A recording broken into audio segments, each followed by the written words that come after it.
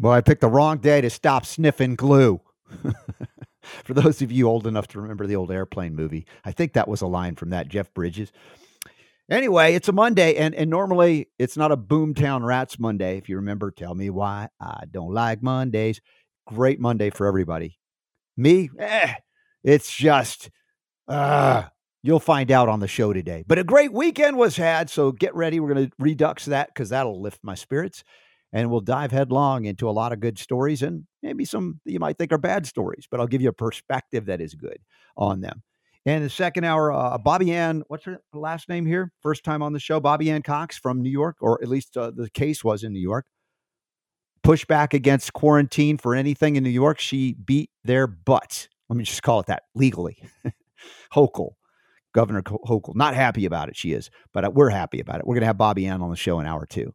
So stick around for that simulcast as well. And, ornery is an understatement today. Look out, Super Don. The Robert Scott Bell Show is about to begin now.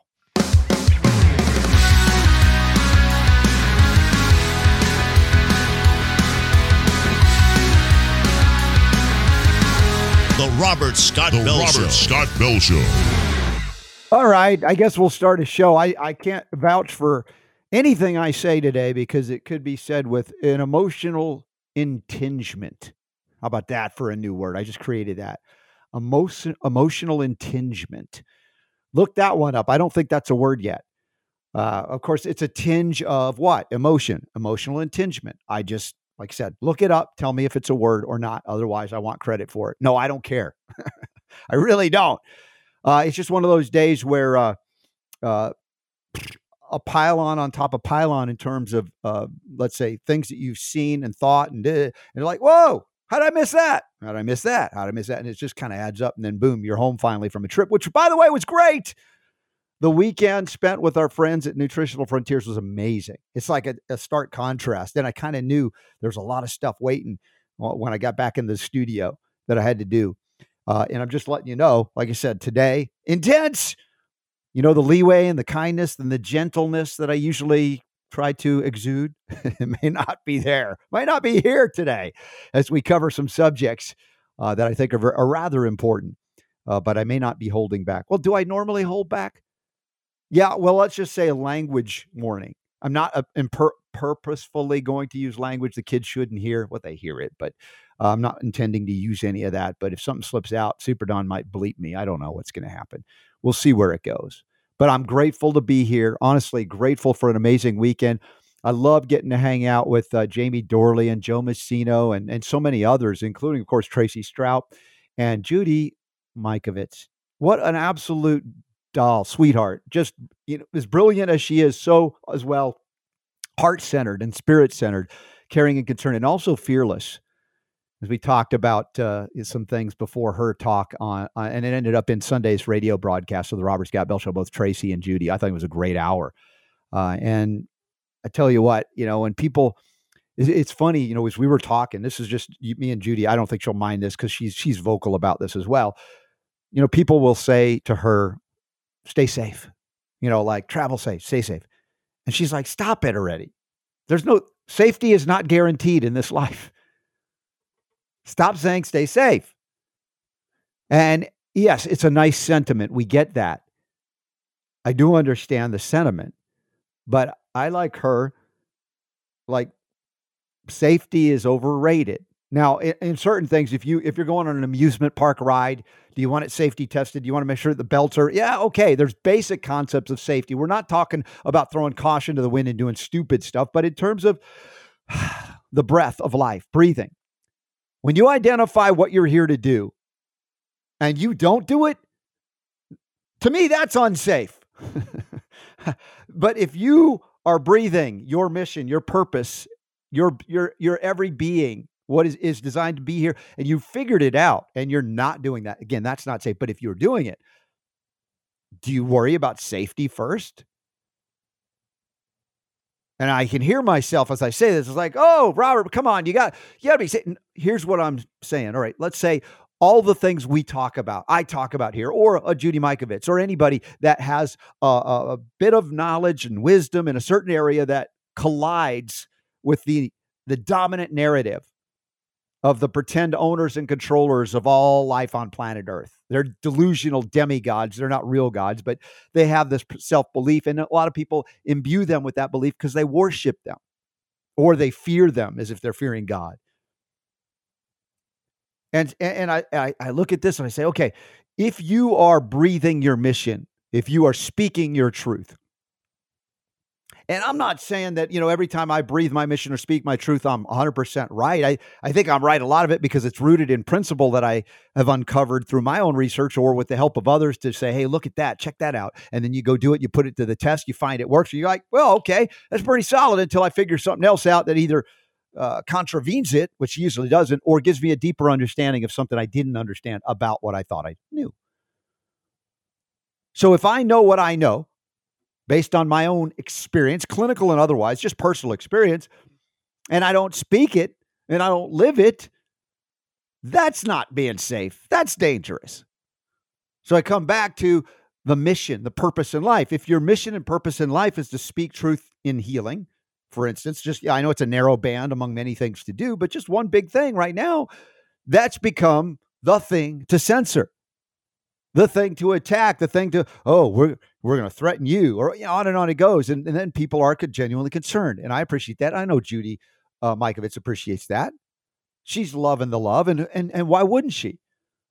She's been written off by the scientific community that she was once a part of, even though she's got more science in her little finger than they have in the Faucis of the world, for instance. And so she speaks out. And of course, it threatens the power structure, not because she's trying to purposefully take it down or she has the delusion that she can or that I am. And I don't perceive that I can, and nor am I even interested in it. The social construct I get that people need what they need, even if I don't need it anymore. You've been through stuff. You used to need something. Now you don't need it. Right? I needed that security blanket. I needed health insurance, which I've said so many times. And Jamie Dorley from Nutritional Frontiers, please tell him that again. He loves it when I say that. What's the most dangerous thing you can have in America? Really good medical insurance. It's not health insurance. It's coverage for pharmaceutical interventions that are just as likely or maybe more likely to kill you than help you. So who's being safe now? I got really good medical insurance. I'm safe. Are you? Third leading cause of death, second or first leading cause of death, that kind of coverage. You want it? You can have it. But don't make me pay for it. If you want it, go get it. But again, then we go into socialized medicine constructs and we go to Canada and I say, hey, to my Canadian friends, you love your system. Oh, it's great. It's so much better in America, and on and on. It's like, this is not about America better, Canada worse. This is just a specific example of perspectives, taking it all the way through. You love that insurance system, that single payer system. Yeah, we love it. All right. How much of it do you use? Oh, I wouldn't use it. What do you mean? You said you loved it. I wouldn't use it. What? You wouldn't use it? What? Well, it only covers drugs and vaccines and surgery, and I want to stay away from that. I don't believe in that. Like, okay, so it's so great that you want it not for yourself, but for poor people that can't afford not to have it. But you perceive it's dangerous. Yes. So much for staying safe, right? Stay safe. Be safe. Safety is overrated. Safety is not guaranteed in this life. It's, it comes with an expiration date in terms of your physicality. I believe in the immortality of soul, of the spirit, of God, but that, I say it's a separate thing. It's not. We perceive it as separate because we don't live in that state of consciousness that I call soul, seeing things, including every other person, including some of the butt ugliest people like Anthony Fauci on this planet, also soul. Some would say he doesn't have a soul. He's acting like he doesn't. Okay, granted.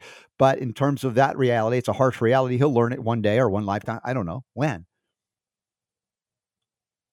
And this gets to change, transformation of consciousness, transformation of behavior. How many of you have lived a certain way for a certain period in your life, and one day, maybe over the course of many days or weeks or months or years, finally something dawns on you and said, whoa, I was doing that wrong. That was horrible. I did that. Oh man, I don't know how that, well, I'm not going to do that again. And you actually genuinely make a turn for the better. You change, you transform. Has that ever happened to you? Do you know anybody that's happened to?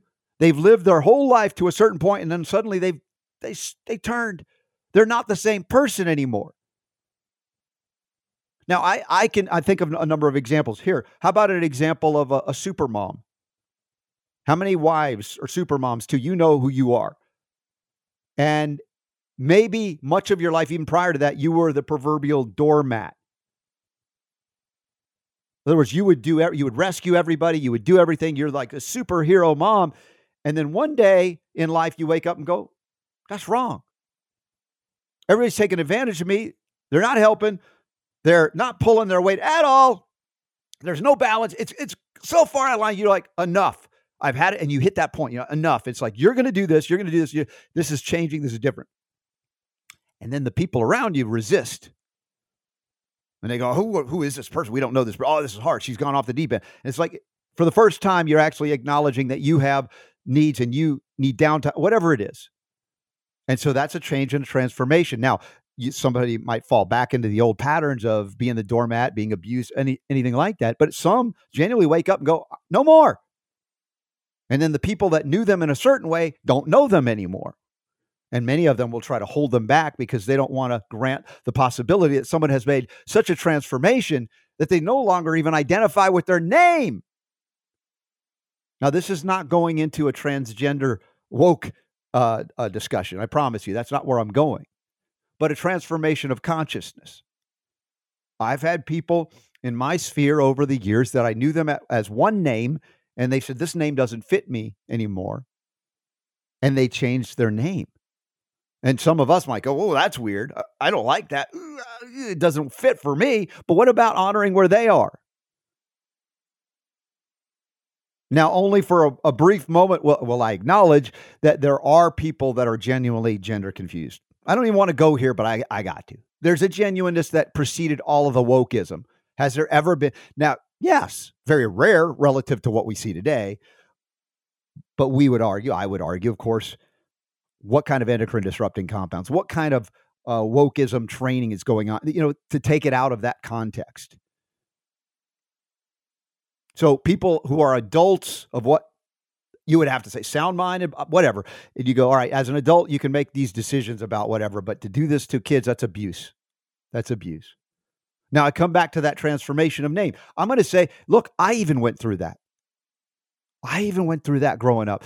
For my whole life, up until the age, mid-late 20s. Remember at 24, I made that transformation in terms of figuring it out, that everything that I had learned about medicine was wrong, and I was suddenly introduced into a whole new world of homeopathic medicine, organic living, supplements, everything that I didn't know, cleaning up everything. And within a few years, and again, there's a spiritual basis for this as well in terms of energy and vibration associated with a name, I was known as Scott, my middle name, which I'm still cool with. Some people from my mommy, hi, mommy, Scotty, she calls me Scotty. And there are friends that I've known for years, and people will do that. It doesn't bother me. But my first name was Robert, always. But I never went by Robert. And at a certain point in my late 20s, something happened that I said, you know what? I need to express that full name. Robert Scott Bell. Now, I didn't know at the time that there would be a show called The Robert Scott Bell Show. But I began using my full name, and I didn't say, I demand you call me Robert Scott Bell. That never been the case. But in certain circles, as I was going out into the world as kind of an adult thing, Robert seemed to vibrate better with who I felt like. At the same time, I don't deny that Scott is still a part of me as my middle name. So don't be confused. I'm not trying to confuse anybody. I'm trying to explain vibrational realities for people that have transformations in their life. And mine's mild. I didn't have to change my name. I just had to activate it, use it all. That's all I'm saying here. But why am I saying this? I'm looking at people in my life and maybe people in your life that we go, they'll never change. That'll never happen. And then I ask you to step back and say, find somebody in your life that has happened to, that they lived a certain way. And now they look back and they're like, man, I can't believe I did that. I would never do that. And they don't do that again. And then we get to the transformation of the limited worldview of a zebra can't change its stripes. Okay, well, yeah, physically, a zebra is a zebra. But it denies, when you apply that concept to human consciousness, something that is very limiting and not accurate. That at any point in creation, in your creation, you can have an acknowledged transformation. Maybe you worked on it for years. Maybe it just suddenly the light opened up and you're like, I see the light. Beyond explanation for someone who says there's no such thing. But for you, you knew it. You had the experience. Kind of like when I had my experience as a sixth grader, when I was choking to death at my elementary school. Our elementary school went to seventh grade. I've told the story, and I ran out and fell into the arms of the science teacher, passed out, ended up in this beautiful meadow. More real than anything I can say and see out here with my eyes open, my ears, everything, like being awake. People say, oh, that's a hallucination. That's your neurons are firing. Okay, fine. You want to believe that? I don't mind. I'm not trying to convince you of anything. But it was an acknowledged recognition of something I felt, that there was more to life than this physical shell, and that I was more than the physical body. In fact, that I wasn't the physical body. I existed outside or beyond it, soul or spirit. And that experience, the near-death experience, some would call it now spiritually transformative experience, STEs, NDEs, that changed me forever. I wasn't all the way an adult. I was still a kid figuring it out, but at least I had this worldview that was like, oh, there's something more going on here. Something doesn't make sense. And as I got more confirmation, as I was a seeker, asking questions, reading, all the things, finally I was ready, and I got, a deeper understanding of that. I could live in absolutely a state of peace in terms of knowing who I am and what I'm here to do, and still trying to figure out, and that could still change. But I bring about all of this based on the wonderful experience of, let's just point out, Judy Mikovits.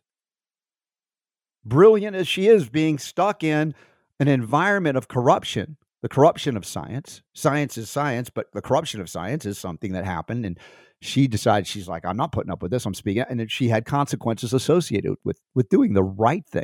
I think most of you would perceive she did the right thing. And coming out of it, she's like, I was silenced for 5 years. I'm not going to be silenced anymore. And she's not. And when asked about the fear issue, I set it up on there, up on the stage, so to speak, at Nutritional Frontiers education event. People ask me if I'm afraid.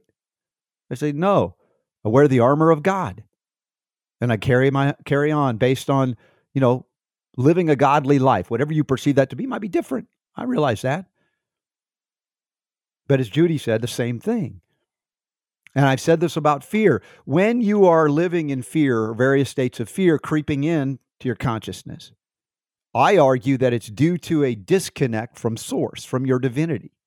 Much like I've identified and said that the doctor's mission, real duty, remember, doctor, physician is a teacher and a healer, is really, in my opinion, my experience, is to connect people, whether you call them patients or clients, to the source of all healing, and that is their divinity. That connection to the source of all creation. Power that created the body can heal the body, on and on it goes.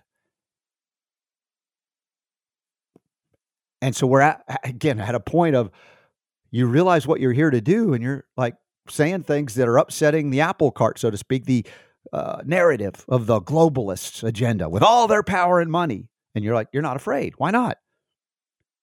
Because you're obeying what I perceive to be the commandments from God or the Creator, whatever they are to be. And somebody say, oh, you're being commanded. I was like, yeah, be a little humble, will you? This is not an ego thing.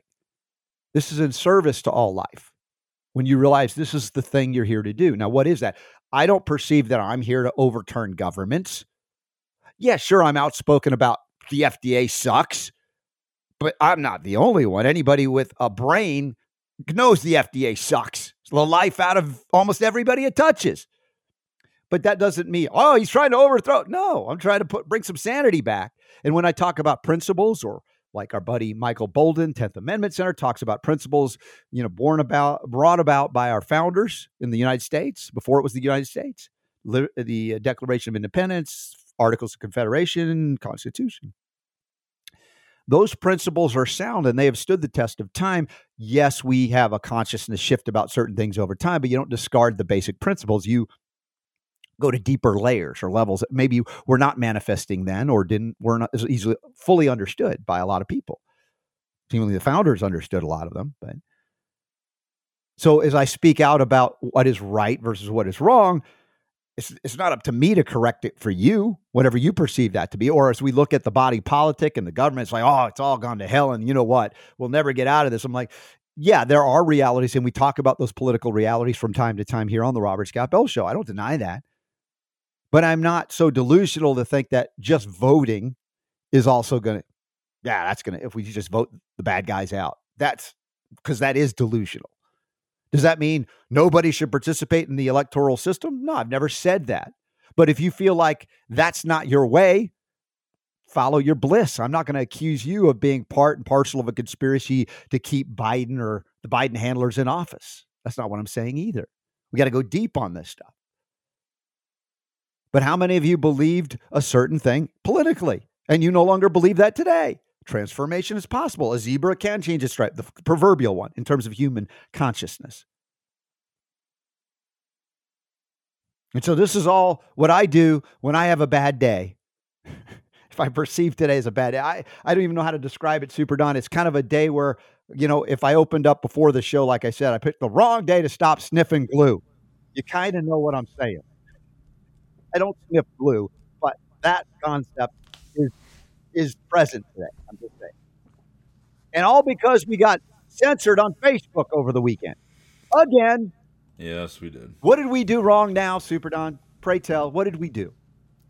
Well, according to Facebook, we posted something that went against their standards on misinformation that could cause physical harm. So apparently our page and me personally you can't do anything for 3 days.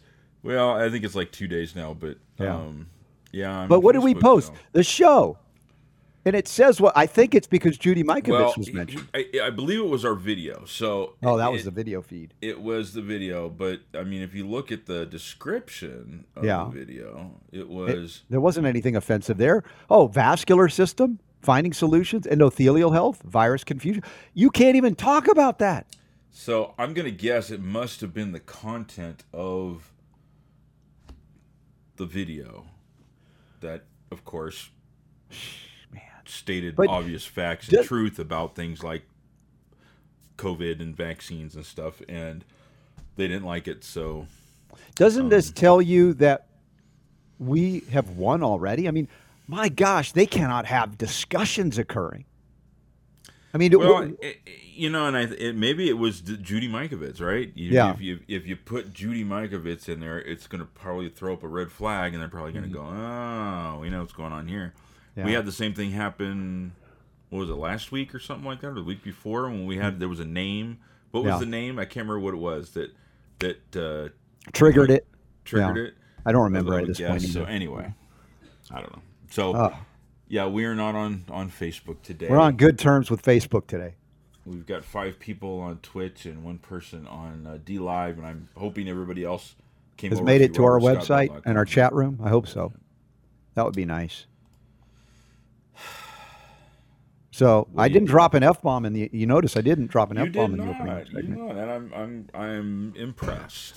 I am impressed. People did not have the luxury of talking to you prior to going live. So I kind of got a little bit of insight into how this opening monologue was going to go. Yeah. But I know. Good points that you made. Yeah. You made, and it's important, I want to give people the opportunity to transform and change. And I also they have to, or at least you hope that they do, right? Yes. And I also want to educate people the reality of life. It's not a safe event. That doesn't mean don't wear a helmet if you're a kid on a bicycle, or an adult for that matter. But if you don't want to, of course, that's your choice as an adult. The idea of safety, right? We're such a culture focused on safety now. It's like, dude, if safety was paramount in the minds of our founders, there would never be a United States. Oh, we got to be safe. We got to play it safe. We don't want to anger the king. But if you know that you have a righteous, let's say, mission, and you don't engage in it, that's not safe. That's my point, and I don't know if I'm making the point. Well, and what was it you were saying that originally inspired the thought process here? Was it somebody was telling somebody to be safe or something? Be safe? Yes, correct. I was with Judy at the event, and Judy Mikovits, and she hears that a lot, and I've heard it from time to time. Be safe, stay safe. You know, I can the hear one I George like is Carlin when you're going to go on a trip and get on a plane and somebody says, "Have a safe flight." Yeah. You have no control over that. What do you? No, I get the sentiment, though. I'm not saying that people. It's not that, but it's just a recognition that our tendency towards safety is preventing us from doing what we need to be doing to restore liberty. Yeah. I think that's arguable. I hardly think that anybody can argue against that, but that's just me. And I'm always saying, too, listen to your own inner voice and guidance, because it isn't. Oh, there I am. Yeah, introducing Judy at the event right there. That was so much fun. So great. The people, Tracy Strout. I mean, they live, and there's Jamie Dorley. Oh, look at that. And they love to profess their faith. It's not like it's a revival where they're converting everybody. That's not the point. Obviously, I've got different perspectives and beliefs on things, but it's an acknowledgement of the spiritual essence of our very existence. And I think that's a great thing to do, to put that at the forefront, to open yourself up. Oh, there's Jamie and me. There we took a paddle boat cruise. Where does he get those shirts? He's got awesome shirts. I would wear them. I don't know. He's all decked out. He's like, he loves doing, both him and Joe. Mm-hmm.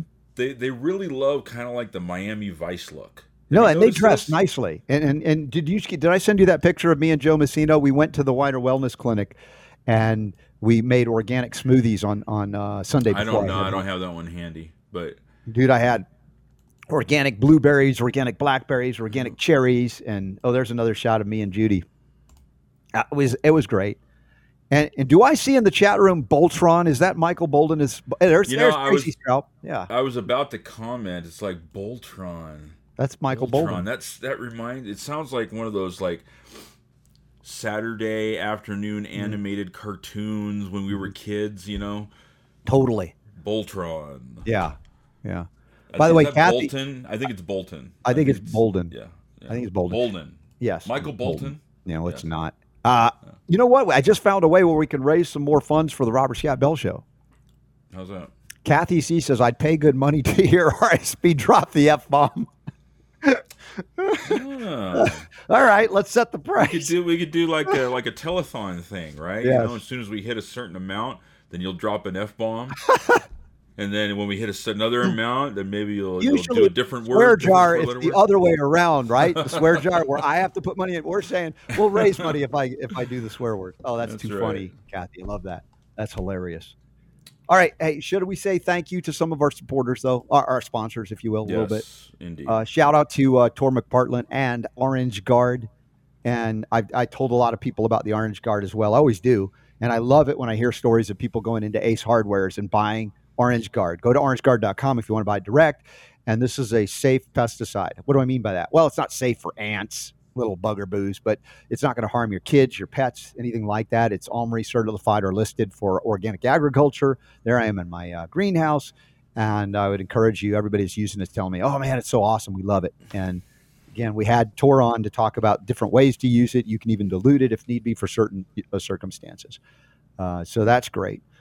Once again, we mentioned Nutritional Frontiers. They've got events coming up, I think in Tampa. I wish I could be there for that one, but I got to be back in Pittsburgh for an event with the Health Hut. I can't remember. But we'll get that. To Pittsburgh? Yeah. I have an event. The one I'm waiting for, which is right the week after the Health Freedom Expo, where I got to be back out there for a big event. So I'm waiting for the promo. As soon as we have it, then we'll add that to the calendar list. Next one coming up is Autism One, and I'm looking forward to seeing all y'all that can make it. And then we have the Health Freedom Expo. Well, yeah, of course, I mentioned that, but the Health Freedom Congress. United States Health Freedom Congress, and that's happening in Minneapolis, St. Paul. So thank you for everybody considering supporting that event, either being there or not. But that's another great cause as well. The United States Health Freedom Congress. All of that's in the upcoming events tab of the Robert Scott Bell Show, as well as banners like the Trinity School of Natural Health, trinityschool.org. I think they're starting up new classes today. It's probably a little late, but if you're listening live and you want to join in, we know Murdoch's joining in. He started the health coach program. He's all excited, and that was due to the generosity of many of you to support a fellow, Robert Scott Bell Show family member on a journey to help others back to health. So that's exciting too. I'm thrilled about that. There's also All right. something you are going to be in here, I think, on Wednesday. Oh, yeah. We got an online event. If you haven't joined or signed up for it, this is great. Paul Bertero, our buddy, is on right now. 15 experts reveal Lead Your Life Through COVID, a free live manifesto. You got to drop those links into the chat rooms. I will. Yeah. I'm going to do that here in just a second. I'll drop it in the chat room for you guys. But this is, you're going to be talking with Sherry Belmar. Yeah, Sherry's cool. We're going to do a simulcast, aren't we, on Wednesday with Sherry? It is going to be a simulcast. Yeah, cool. And let's see. How to find truth to lead your life during COVID. That's the topic of what you'll be talking about. And once again, folks, if you think you've heard it all from me, when I get interviewed, stuff comes out that you likely haven't heard. So please sign up for that event, and you can watch it daily for, I don't know, the next week or so. I don't know how many days it goes. But it's really let's see. It goes through Saturday, August 13th. And good. Right. Paul Bertero is speaking right now, I think. Yep. We got Dr. Jim Meehan. We've had him on the show. Oh, Jim's great. I love Jim. Dr. Peter Bregan and Ginger. Bregan. Peter and Ginger are awesome. They're going to be on Thursday. You're going to be on Wednesday. Scott Shara is going to be on Friday. Yeah. So, yeah, kind of cool. Kind of cool. So I just dropped it in the chat room over at the website. I'm going to do the same thing on what social media I can post on right now. Yeah. Dang it.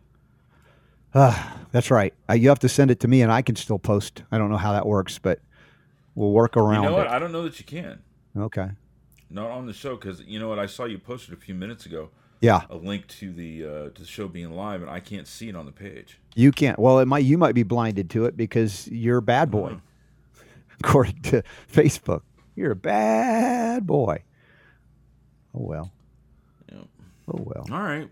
Well, you feel better now that you got the a little bit, yeah. Time, I mean, look, there's still stuff I gotta correct. Stuff. It's like all the things that are normally just flow right through. And now, like I'm noticing, it's like, dude, it's like little obstacles or blinders thrown in my way. And I'm not saying that as a victim. I'm just saying, in the midst of having to do a lot of things, you got to step back and breathe and take your time and go through it methodically. And even when you think you are, which I did, I thought I was with a few of the mistakes I made. Like, how did I miss that? How did I miss that? And how did I miss that? It's like, that's the kind of stuff that I've been not seeing. Little detailed stuff. Nothing. It's all's good, but it's just like, wow, culminating in today. Decided to jump out today at this moment. Today, huh? Yeah. Gotcha. Yeah. All right, you're gonna be okay. Yeah. You got this. I'm okay. All right. So let's see. What was the first story we meant to come out of the gate with? I didn't. It is a super positive and happy story. No, it's not. No. In fact, I got to give hat tip to Kevin. Mm-hmm. He threw this at me this morning here, and it got my attention because it's ProPublica, and they've done some really good work in the past that we've featured on this show. Yeah. In fact, if you remember, they were the ones that came up with the docs. What was it, Dollars for Docs database, where you could look up a doctor and find out how much they had been paid by Big Pharma. Right, I remember that. That's what it was. ProPublica was like, now I remember. Yeah, that's good stuff. Now, they have a headline that reads this: God, no, not another case. Quote, COVID-related stillbirths didn't have to happen. This is by Adua Eldib. They say a lack of testing data and government guidance led many to avoid the COVID-19 vaccine during pregnancy, unwittingly increasing their chances of stillbirth. Now, that's where it goes wrong immediately, this article. And why do I say that? Well, it's half right.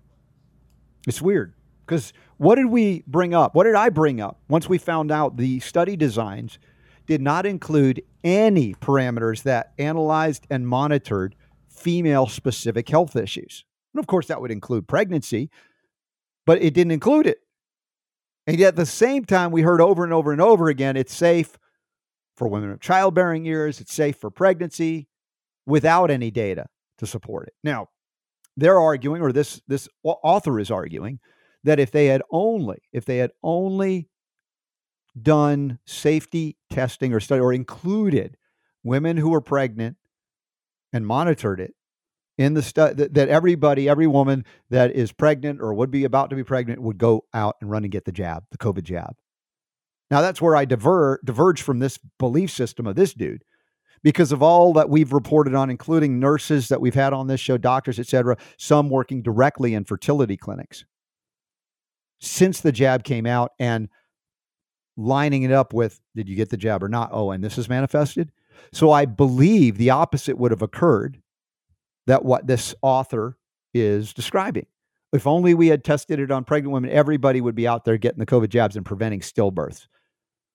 This person is trying to claim that stillbirths are caused by quote unquote COVID, but the problematic aspect of many layers of problematic aspects of this, I still say the COVID test is crap. The PCR test to determine infectivity, acute and chronic, is not established. It's not validated. And it's not been double-blind tested to determine predictability. At what threshold, at what cycle count threshold is it legit? And you say it's legit at this threshold and not this threshold. It's like, okay, then have you done at that threshold the double-blinded studies to determine, yep, when it hits it at this threshold, it definitely means this. None of that, even to this day, has ever been done. So if they were to do tests, for instance, of COVID jabs on women who are pregnant, they would have found, if they are actually reporting on it and not hiding the data like we find in the Pfizer data dumps, for instance, that the last thing you want to do is inject a woman who's pregnant with this mRNA. And I would argue, too, even with the moth vector, right? The moth DNA vector, RNA vector. So we see this article, and I understand it's interesting and it's frustrating for someone who's very pro-jab in this case. Say, well, if we had only done the studies, then we would have the data to convince all the women to get the shot. And I say, well, if what we're seeing in those who have gotten the jab anyway during pregnancy, the outcome that this author would think was going to happen would not happen. That's my assessment of this, Super D. What do you got? Yeah, you're right. I mean, here's kind of the money shot here. Mm-hmm. Pharmaceutical companies and government officials failed to ensure that pregnant people were included in the early development of the vaccine. Pregnant people? Yeah, well, you know what? Yeah, that's actually, they're already doing wokeism. That's what they say. Yes. Wow. Okay. It's like a breast, or what was it? They had some term now for chest feeding. Chest feeding. Yeah. But look, men have breasts. They shouldn't have a lot. Yeah, that's gray, but you can't milk me. Right. And so, so they're basically, you're right. They're saying that it was kind of like a perfect storm is what they're saying, because at the same time that the research was excluding pregnant people from vaccine trials, a full-scale assault on vaccination was unfolding online. It almost sounds like Peter Hotez wrote this. Yeah. A full-scale assault. So basically what they're saying is because they didn't include pregnant women, that, the crazy conspiracy theory people took advantage of that vacuum and cast doubt on the safety of the vaccine in pregnant people. Well, you know what? Here's what I'd say. Yeah. You guys suck as scientists, because how long has people been trying to get everybody to get vaccinated? It's been a while. Don't you think at some point they're going to look at it and go, you know what? If we don't test this on pregnant people, then pregnant people might not want to take it because it's a new vaccine. Duh. Please, stop calling them pregnant people. And so, birthing humans. And, but I mean, it's like, come on. What did you think was going to happen? I swear the Three Stooges were in charge of this whole damn thing. Yeah. Because there's nothing they did that made any sense. They're the ones that cast doubt on what it was that was going on. They're the ones that made people suspicious of the vaccine because they're a bunch of numbnuts and they did sketchy, shady stuff. And people were like, no, I don't think I'm going to trust that. Yeah.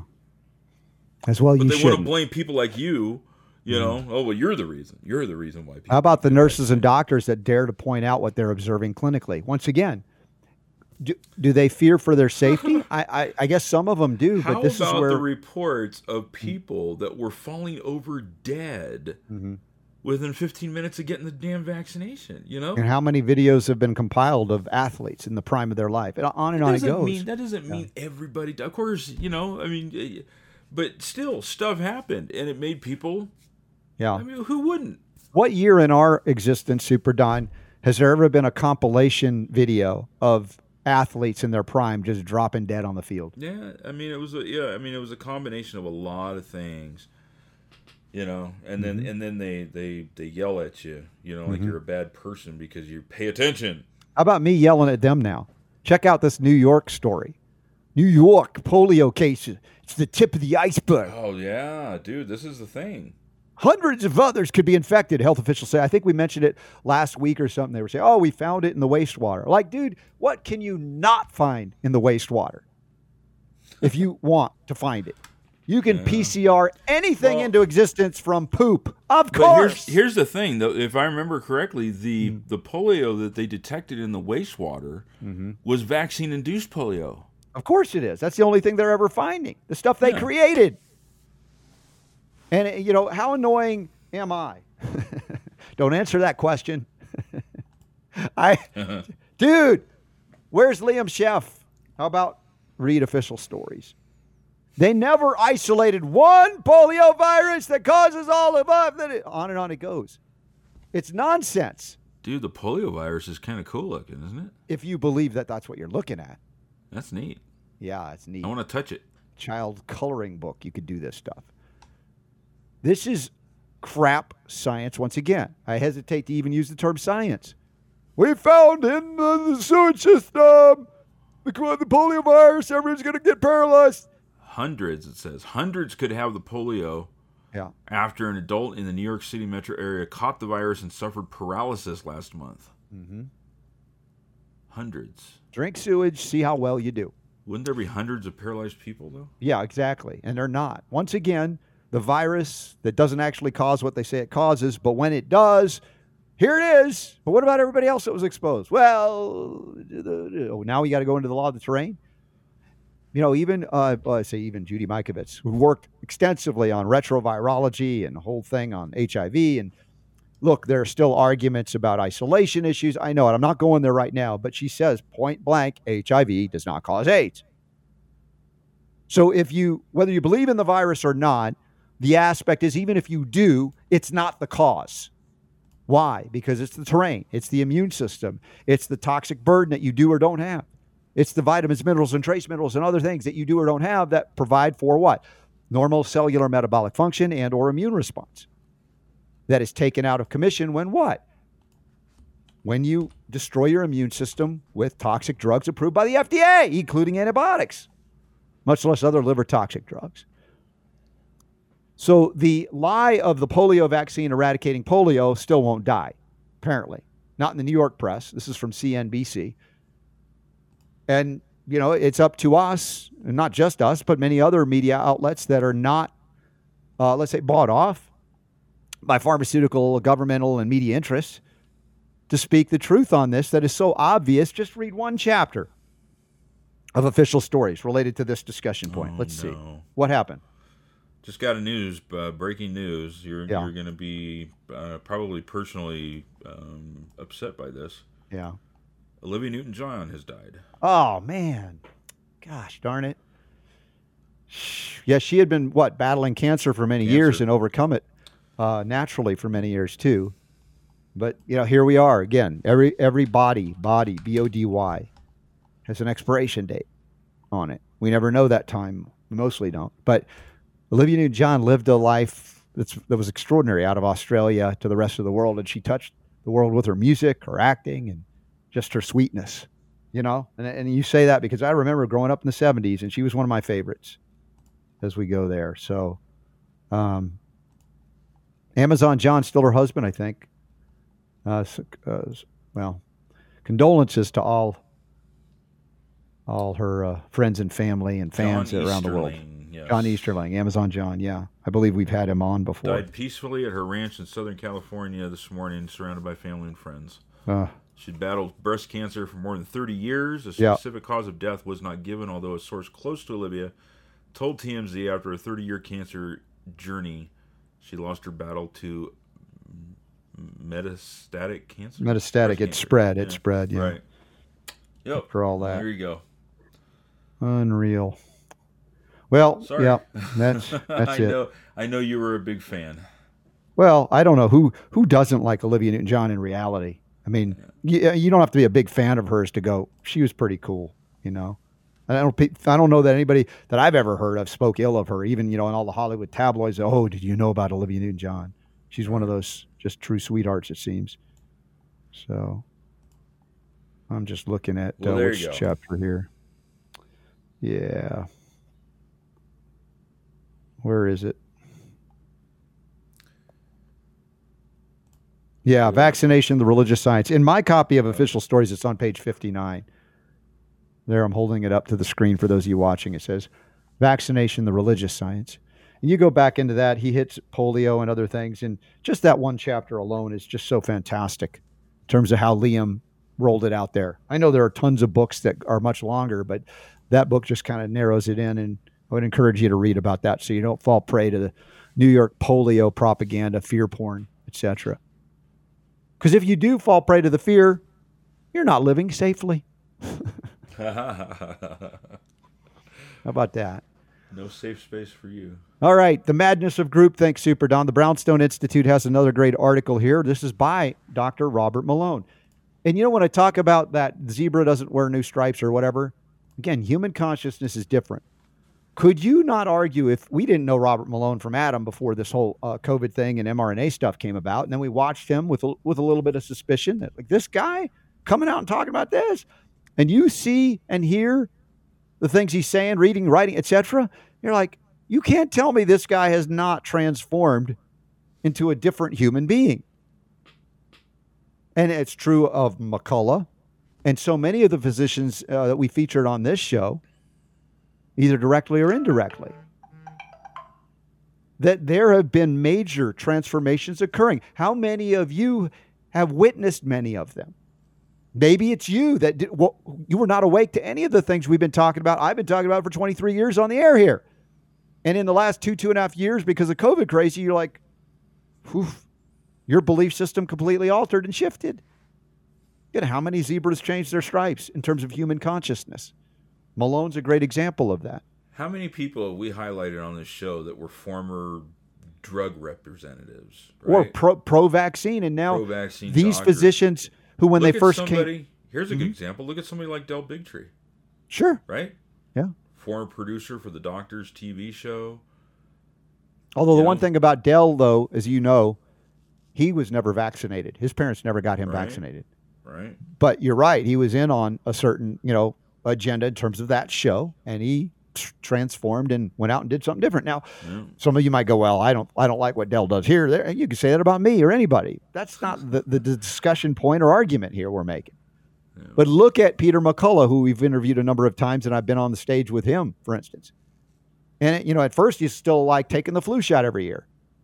It took him a while to get here, but now he's like, I'll never take another one. I'll never give another vaccine to my kids or me or anybody. That's a little bit of a change, isn't it? That's not mild and subtle. That's huge. But the madness of groupthink keeps people locked down and shut down in a prison, become a prisoner of their own mind, even though it's an external programming through fear, intimidation, wanting to be one of the in crowd, to get a Nobel Prize. This is the kind of thing with Judy Mikovits when you talk to her about all the people she interacted with. Many of them acknowledge, it's like, look, I know this is wrong, but I really want that Nobel Prize. And if I say anything about it, it's gone for me. And so they live their whole life based on the prize, or, again, ego gratification. And if your life is led, only and made worthwhile only because your ego is gratified, that's a sad life. You're never going to be truly happy because you have to get the next fix, like a drug addict. Whereas your acknowledgement that you are far more than an ego, and that sounds like an egoistic statement, doesn't it? Or egotistic statement. You're far more than the ego. The ego is, a little thing. You got to feed it once in a while. I get that. But it's so far beyond that and the mind, the mental construct. And that's my point about the danger of atheist doctors. Talk about danger and safety. Atheistic doctors, atheistic, what do we call them? Scientists. Now, I'm not saying there's never been an atheist or a proclaimed atheist that has some, you can't say moral, but maybe ethical compass that says, I just think it's wrong to hurt humans or animals. That could happen. That's happened. But my point is, on a deeper level, the guidance that I perceive that I get from God or the Spirit in everyday life If I don't believe in something more than, then you'll ignore those messages. You'll ignore those nudges that I believe genuinely do keep you safe. Guide you. We should have like bells or something, cheering or something every time you say that word. It's the word guide of the you day. through the life that's fraught with danger. It just is. As I say all of these things, it isn't like I'm telling you to dive into a vat of Ebola. I've never said that either. But the recognition that life is not here to be lived in a way that we are caged and couched. Like if you try to protect your children from all injury or all hurt and harm. We don't want to see our kids suffer. I know that. I'm a dad. Or in the same sense, you want to help them to achieve something, but you don't allow them to go through what it takes to actually achieve it. It's kind of like killing an emperor moth before it's born. That moth that has to struggle through the chrysalis and push out and fight. If I can only just cut it a little open here. And you do that, that moth will not survive. That life is meant to be, in some cases, hard, difficult, or a challenge. Much like, you want strong muscles, you got to work them. You also could do the IGF-1 plus. That stuff is rocking my muscles. My weight's up and it's where I want it to be. Although, as we've discussed, it can also help with weight management. But it's not so much about weight. It's what is the thing that's weighing heavy on you? Is it too much fat? And why is that? The IGF-1 could help there too.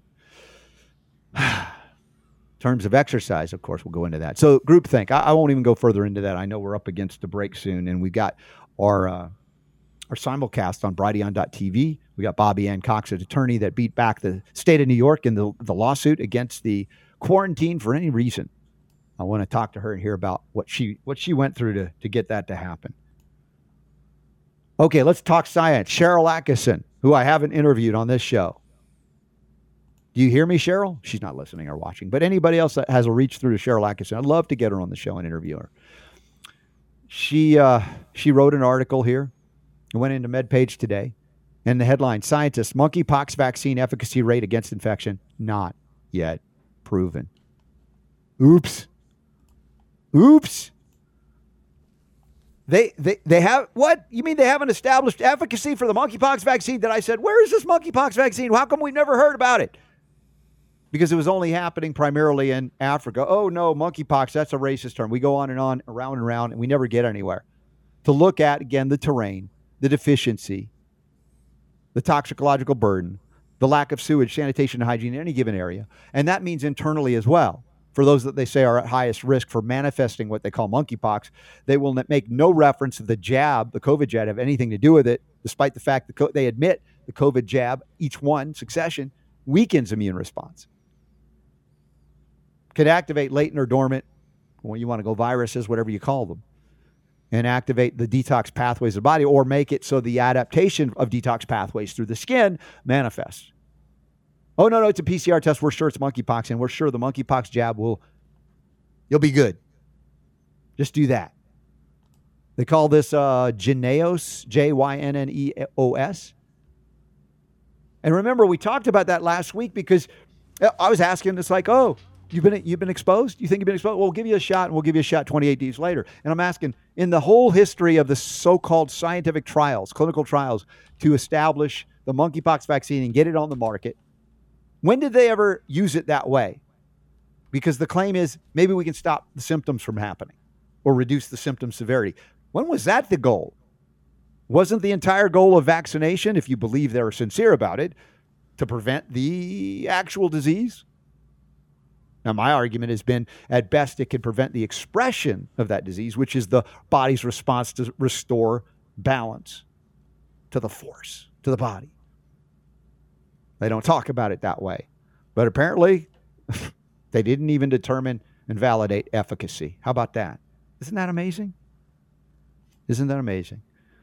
All right, hanging out with our friends at Nutritional Frontiers, I got to talk about, and others did, about the CBD that is certified organic, U.S. grown hemp CBD, full spectrum, so clean. And it must be, because the hemp plant is an aggregator. It pulls things from the environment. It remediates toxic poisons, even radiation. So you've got to be sure it's grown in a clean setting so that you can utilize it for all of its benefits. Here's an article, CBD for Kids. Cannabidiol shows promise in treating young people with chronic anxiety. Look, I've utilized it for my children, so I'm not saying anything that I haven't already put this to the test in my own kids. Anxiety, pain, other things. CBD. It's National CBD Day, by the way. Is it? It is. This story's out of Australia. Is it national in Australia or just national in America? No, I think it's just national here in the U.S. August 8th of every year is National CBD Day.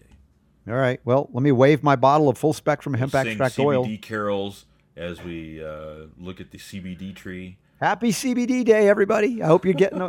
Remember, you can use the code RSB15 to get 15% off at cbdnf.com.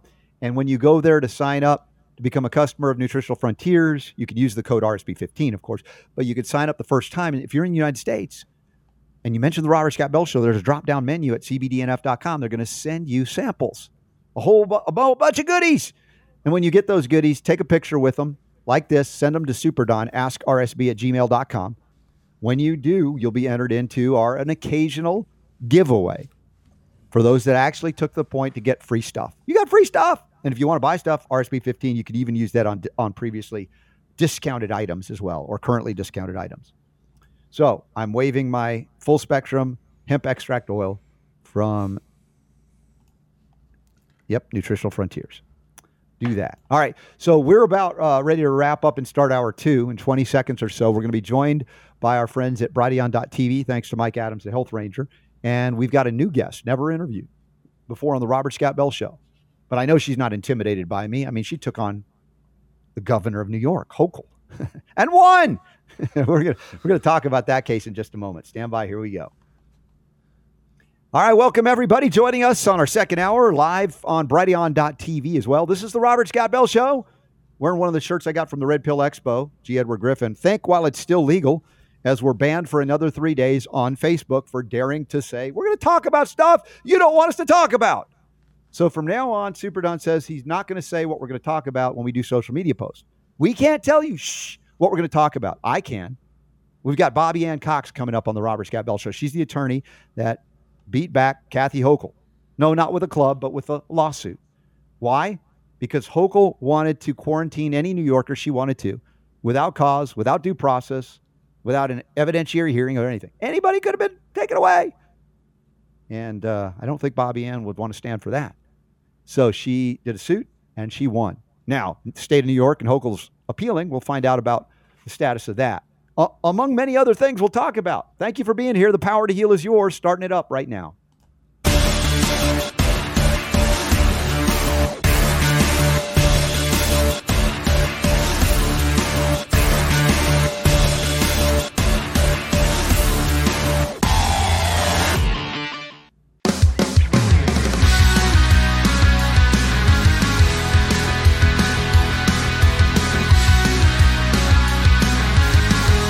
Robert Scott Bell Show. Thanks again for being here, y'all. We cranking it up 2 hours a day, 6 days a week. And I was just in Pittsburgh for the Nutritional Frontiers education event. If you ever get to go to one of those, they're amazing. As are many of the upcoming events that I hope you plan on being at, including Autism One, 18th of August to the 21st of August in the desert, Phoenix Mesa, Arizona. Check it out. Upcoming events tab at robertscottbell.com. We got the Health Freedom Expo coming up. We got the United States Health Freedom Congress coming up. There's so many good things and online events as well that I'm even in. Yeah, that's coming up. If you'd like to be part of this, you'll be alerted from time to time with a newsletter Super Don puts out. Let me say this right. Text. I'm old school. Generation X. We didn't have text. Now we do. Text RSB, my initials, RSB to 22828.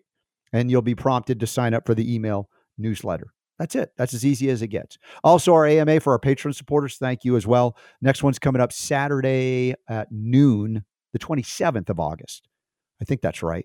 Yes, that is right. So with that, let's bring on our guest this hour. First time on the Robert Scott Bell Show. And she's done an amazing, amazing thing with the suit against the state of New York and Kathy Hochul.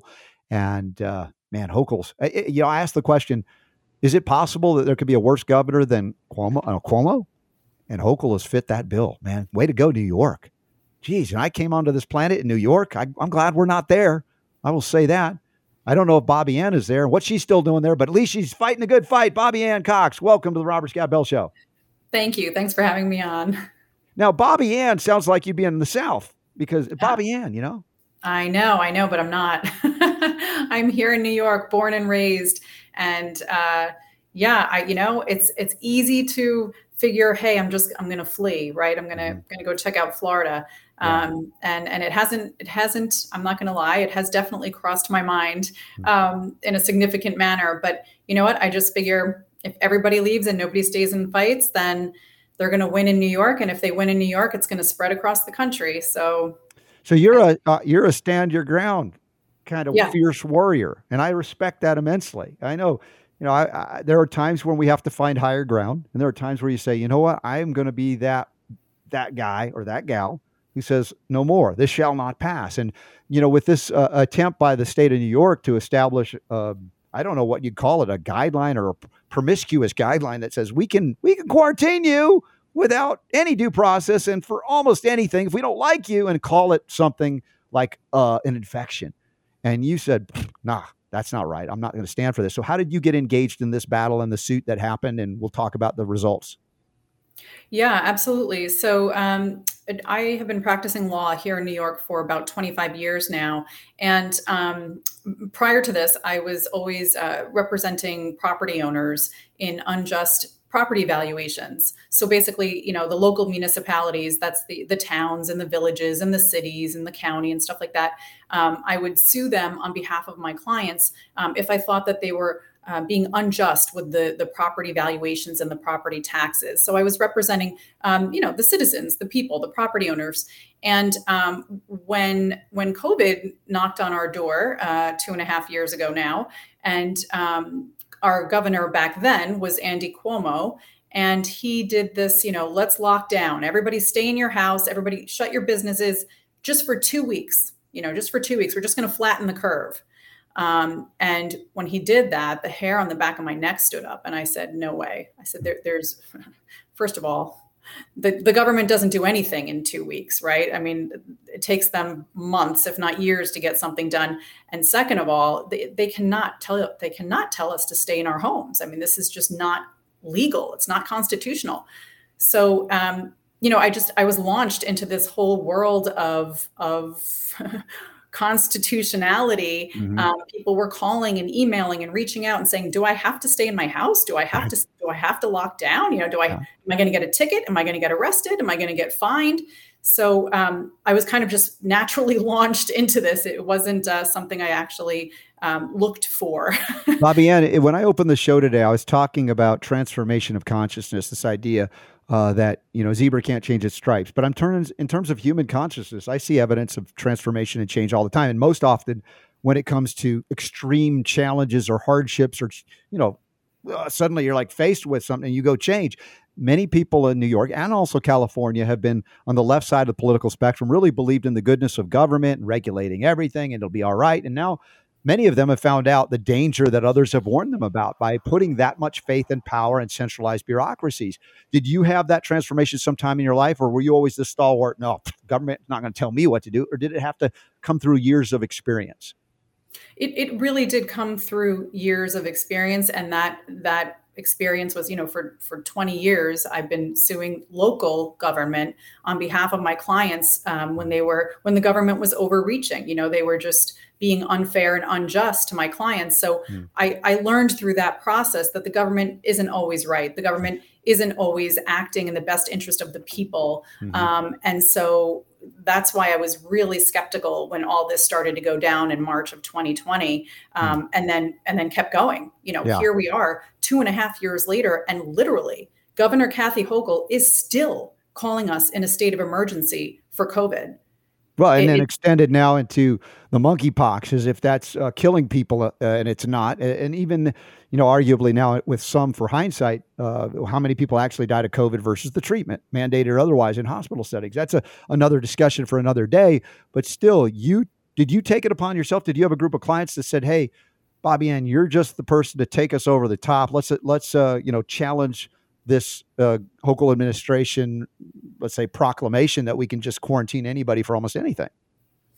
Right. So actually, no. I was shown this regulation. So it was a regulation, which means it came from the Department of Health. Mm-hmm. The Department of Health obviously is a department under the governor. So they're Not a both. rule-making body within the state of New York, technically. It's not the legislature, right? So Right. the legislature are our senators and our assembly members, and they have the power to make law. But the health department, who sits under the governor in the executive branch, does not have the power to make a rule like this. They were calling it a regulation, but it had the full force and effect of law.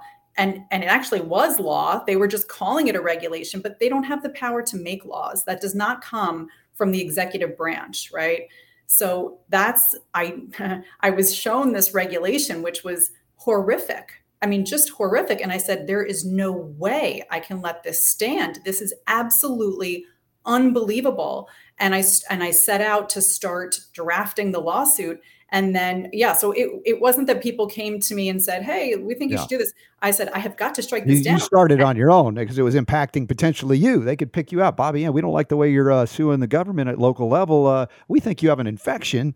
Let's quarantine you. And of course, the law being it wasn't a law, but the regulation, which wasn't a regulation technically, was so broad and vague. I mean, they could get away with just about any political enemy being captured in such a circumstance and then trying to claw your way out, because presumption of innocence is not given under this so-called health emergency. And so you wrote the suit. At what point did you run it by a bunch of people and say, hey, what do you think, to refine it before you filed it, or did you just go for it?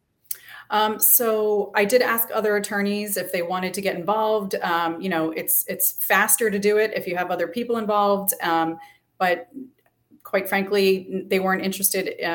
Most of them didn't want to work for free because I'm doing this pro bono, which means I'm not getting paid. But no. I think also, they didn't believe in my vision. They kept saying, you have to wait until, the governor starts locking people up and throwing away the key kind of thing. And wait until they enact it and harm people. Then you can do it. It's like some reason you didn't say, oh yeah, I think I'll wait. You didn't.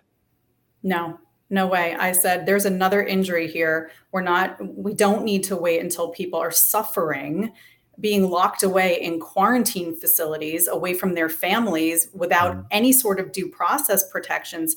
And that other injury that I saw was the injury to the New York State senators and assembly members, because their power was being usurped by the governor and the Department of Health. And that's how I won the case, because I went to quite a number of New York State senators and assembly members, and I showed them the regulation and I showed them my lawsuit. And I said, this cannot stand. Do you want to come on board? Do you want to be a petitioner, a plaintiff in the lawsuit?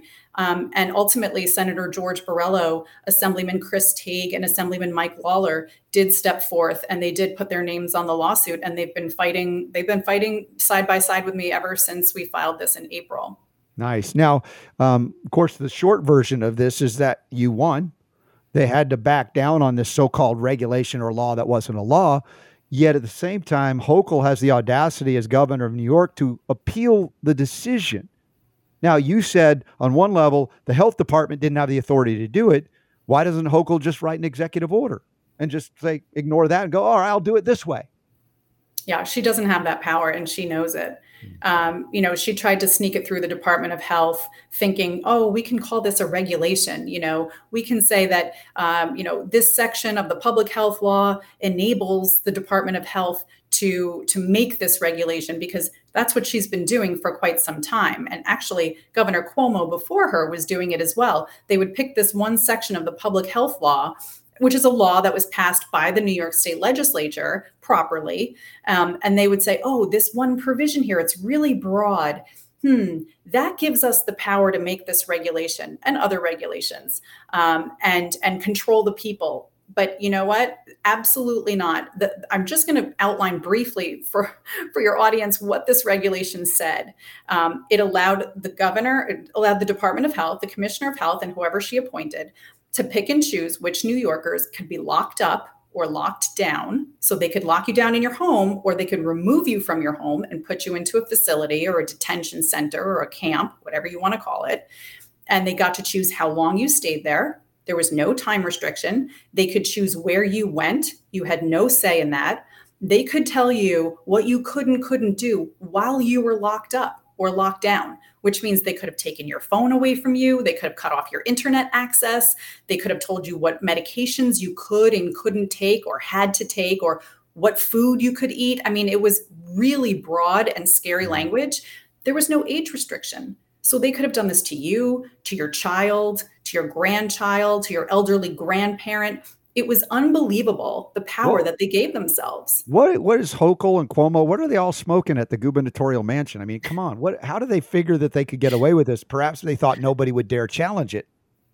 That's probably what they thought. And they do this rather often, where they'll just promulgate regulations through their departments, which, all the department heads, for example, the head of the health department here in New York State is Dr. Mary Bassett. She sits at the pleasure of Hochul. So the governor gets to appoint the heads of all of their agencies. So, of course, they're going to do the bidding of the governor, because otherwise they're going to lose their job. Yeah. And it's bad enough seeing that at the federal level, unelected bureaucrats, but look at the state level, how powerful they have become. And, frightened New Yorkers are calling you, as you pointed out. I would like the day to come when the people don't need to call anybody and they go, this is wrong. And I'm not going to be like Rosa Parks. I'm not getting in the back of the bus. I'm not staying in my house. I'm not complying with any of this. We featured some brave New Yorkers over the last couple of years that wouldn't comply with even New York City mayoral mandates in terms of jabs, et cetera. And yet we need more of those to inspire others that maybe not the first adopters of the reality that the government has no authority to do what it's doing unless we cower in fear. They will do everything and more. So with the success of the suit, Hochul, rather than going, okay, we lost that one, let's just carry on doing other things, says, no, we want this really badly. We got to figure out a way to get this going. We're going to appeal. Now, have they filed any papers in the appeal, or they're just threatening to do so? So they filed what's called a notice of appeal, which basically puts me on notice that they plan to appeal the case, a couple other procedural things, but I haven't seen their actual appeal yet. So I don't know the grounds that they're arguing the appeal on. I'm sure it's going to be everything under the sun, but so I haven't seen their arguments yet, but it's so important that New Yorkers understand what's going on here, because and it's so great that you're having me on your show, because a lot of New Yorkers don't know about this. I know it sounds crazy, but they don't know about it because the mainstream media is just sweeping it under the rug. They won't touch it. Yeah, that's where the fourth estate is dead, as far as what we call legacy media here. Their ratings suck, but for some reason they still have a grip on certain segments of the population, a large part of New York that's not paying attention to things we're doing and also what you're doing. By the way, we have links in the show notes today at robertscottbell.com. For those of you listening or watching live, it is the 8th of August, 2022. If it's a little later, this is still going to be viable for some time. The website that links up is Uniting NYS. Sounds like for New York State. UnitingNYS.com. And there we have that link that goes directly to this website about the lawsuit against the governor and the Department of Health, and the fact that Hochul and the governor intends to appeal it. And I guess maybe there's some links here to support you and your efforts doing this for, as you said, pro bono. You don't have a client here other than you're working with some of the legislators on this, that, especially if you're a New Yorker, you would want to somehow participate and support. And maybe there are other things that New Yorkers can do to help you in addition to just get the word out, right? To share what's going on here. Yeah, absolutely. Getting the word out is really helpful. If people can, they should take the link to this interview. They should post it on their social media. They should send it to their friends in emails or post it in their group chats or something. I mean, people need to hear about this lawsuit and about the fact that we won and that Hochul is now appealing. It's election in New York. It's a big election year. November 8th is election day, and we are voting for governor because Hochul wants another 4 years at this. We're voting for attorney general. So the attorney general is the one who represents the governor. And the attorney general's office is who I've been battling with the past several months and will continue to battle with on an appeal. So, she's up for election too, Letitia James. Do you want an attorney general for another 4 years who doesn't respect the Constitution? And doesn't respect basic civil rights? I mean, it's really important New Yorkers hear about this and get out and vote in November. It's so important. I don't want to be a cynical ex-New Yorker, but they put Eric Adams to become mayor of New York. I mean, look at what he's done. As I don't see that it's all that much better than the previous one. And again, we said, how is it possible to have a governor that's worse than the previous governor in New York and Cuomo? And they found one in Hochul. I'm like, what the hell happened in New York? Honestly, it's just horrible to witness. Well, Hochul was, so a year ago, she became governor, and I'm not sure if all of your audience understands what happened there. So Andy Cuomo was the governor, and he stepped down in August of last year. And Hochul was a lieutenant governor at the time, and then she just automatically rose to governor. So this past year that she's been governor, she technically wasn't really even elected because, she never ran for governor before, but now she's running for governor because she wants to be elected in November and she wants another 4 years. So that is a scary proposition because she does not, even a little bit, she does not respect the Constitution. And when you have someone in power who doesn't respect the Constitution, this is what happens. It is sheer tyrannical reign. It's horrible for the people. All right, we're talking with attorney Bobbie Anne Cox here on the Robert Scott Bell Show. It's a New York-focused hour, a little bit of it anyway, as long as we can hang on to this because this topic is important. As New York goes, sometimes the rest of the country goes. But then again, a lot of the country of New York left and went elsewhere. So who's left? Who's left to defend freedom or regain it, try to restore it? Bobbie Anne Cox is there. And we do have listeners and viewers there as well. So you'll definitely want to pay heed to what's going on up there. Is New York, Stephen in the chat room is asking, are they using the electronic voting machines that are easily rigged and programmable? New York does use electronic voting machines. The problem, I think, is that, people are getting a little bit discouraged in New York. They're getting upset with what's going on. They're seeing all of this crazy tyranny around them and they're kind of just giving up. But, I am here to give hope to people because, if I could win this lawsuit, I'm telling you, it was David versus Goliath. It is David versus Goliath. The attorney general has hundreds of attorneys across the state and has all of our tax dollars to use to fight and fight against me in this lawsuit. And here it's just me on the other side. Yeah. And I was doing it pro bono. So obviously I didn't have the resources of what, the attorney general still with your aspirin. Bobbie Anne, I imagine that the next round might be different. Now that you've won, you might get the attention of some of the attorneys that didn't want to donate any of their time for this. Yeah, well, I will say one of my colleagues in the Albany area, his name is Tom Marcel. He's an attorney, and he is currently now running for New York State Supreme Court, which is fabulous. But he did assist me. There was one part of the case in the very beginning when I filed in New York State Supreme Court, the Attorney General removed my case to federal court. And it was a stall tactic. It was a way to try and waste my time and my resources and everything. And they removed it to a department or a section of New York that I am not admitted to in the federal system. So I reached out to Tom Marcel and I said, I'm admitted in the Southern District, and they removed it to the Western District. And he said, don't worry, I'm admitted there. So he actually jumped on board. Okay. And for a week, he worked like night and day with me to help make a motion and get that case back to state court. So I do really appreciate Tom. So he's fantastic. That was a nasty tactic or strategy. Understandable. They said, where can she not go? Let's do that. And thankfully, this guy stepped up. Props to him. Now, are there any, in your opinion, viable New York candidates for governor and lieutenant governor, much less attorney general, in this next cycle that we should be paying attention to that might not go down this road? Well, I will say that the Republican who's running against Kathy Hochul is a sitting congressman. His name is Lee Zeldin. And I did meet with him recently, and also his running mate. And her name is Allison Esposito. And she's a former NYPD, New York City Police Department.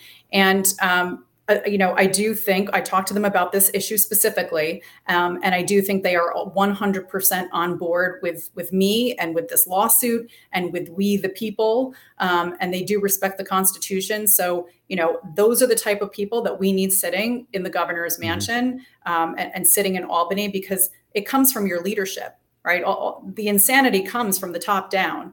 And so if we can change out who's running this state, if we have somebody like Lee Zeldin and Allison Esposito, then we are guaranteed that we're not going to have horrific tyranny like this, because, they've made public statements on their Twitter, public statements and speeches saying, this quarantine camp thing is horrific.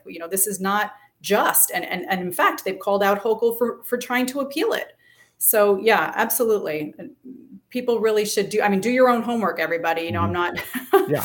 I asked this, but I wanted to get your perspective based on your credibility as an attorney that's done the right thing here and actually won. So if you have perspective, that's helpful because I'm not there. So there are folks that are listening there that I want them to know as well.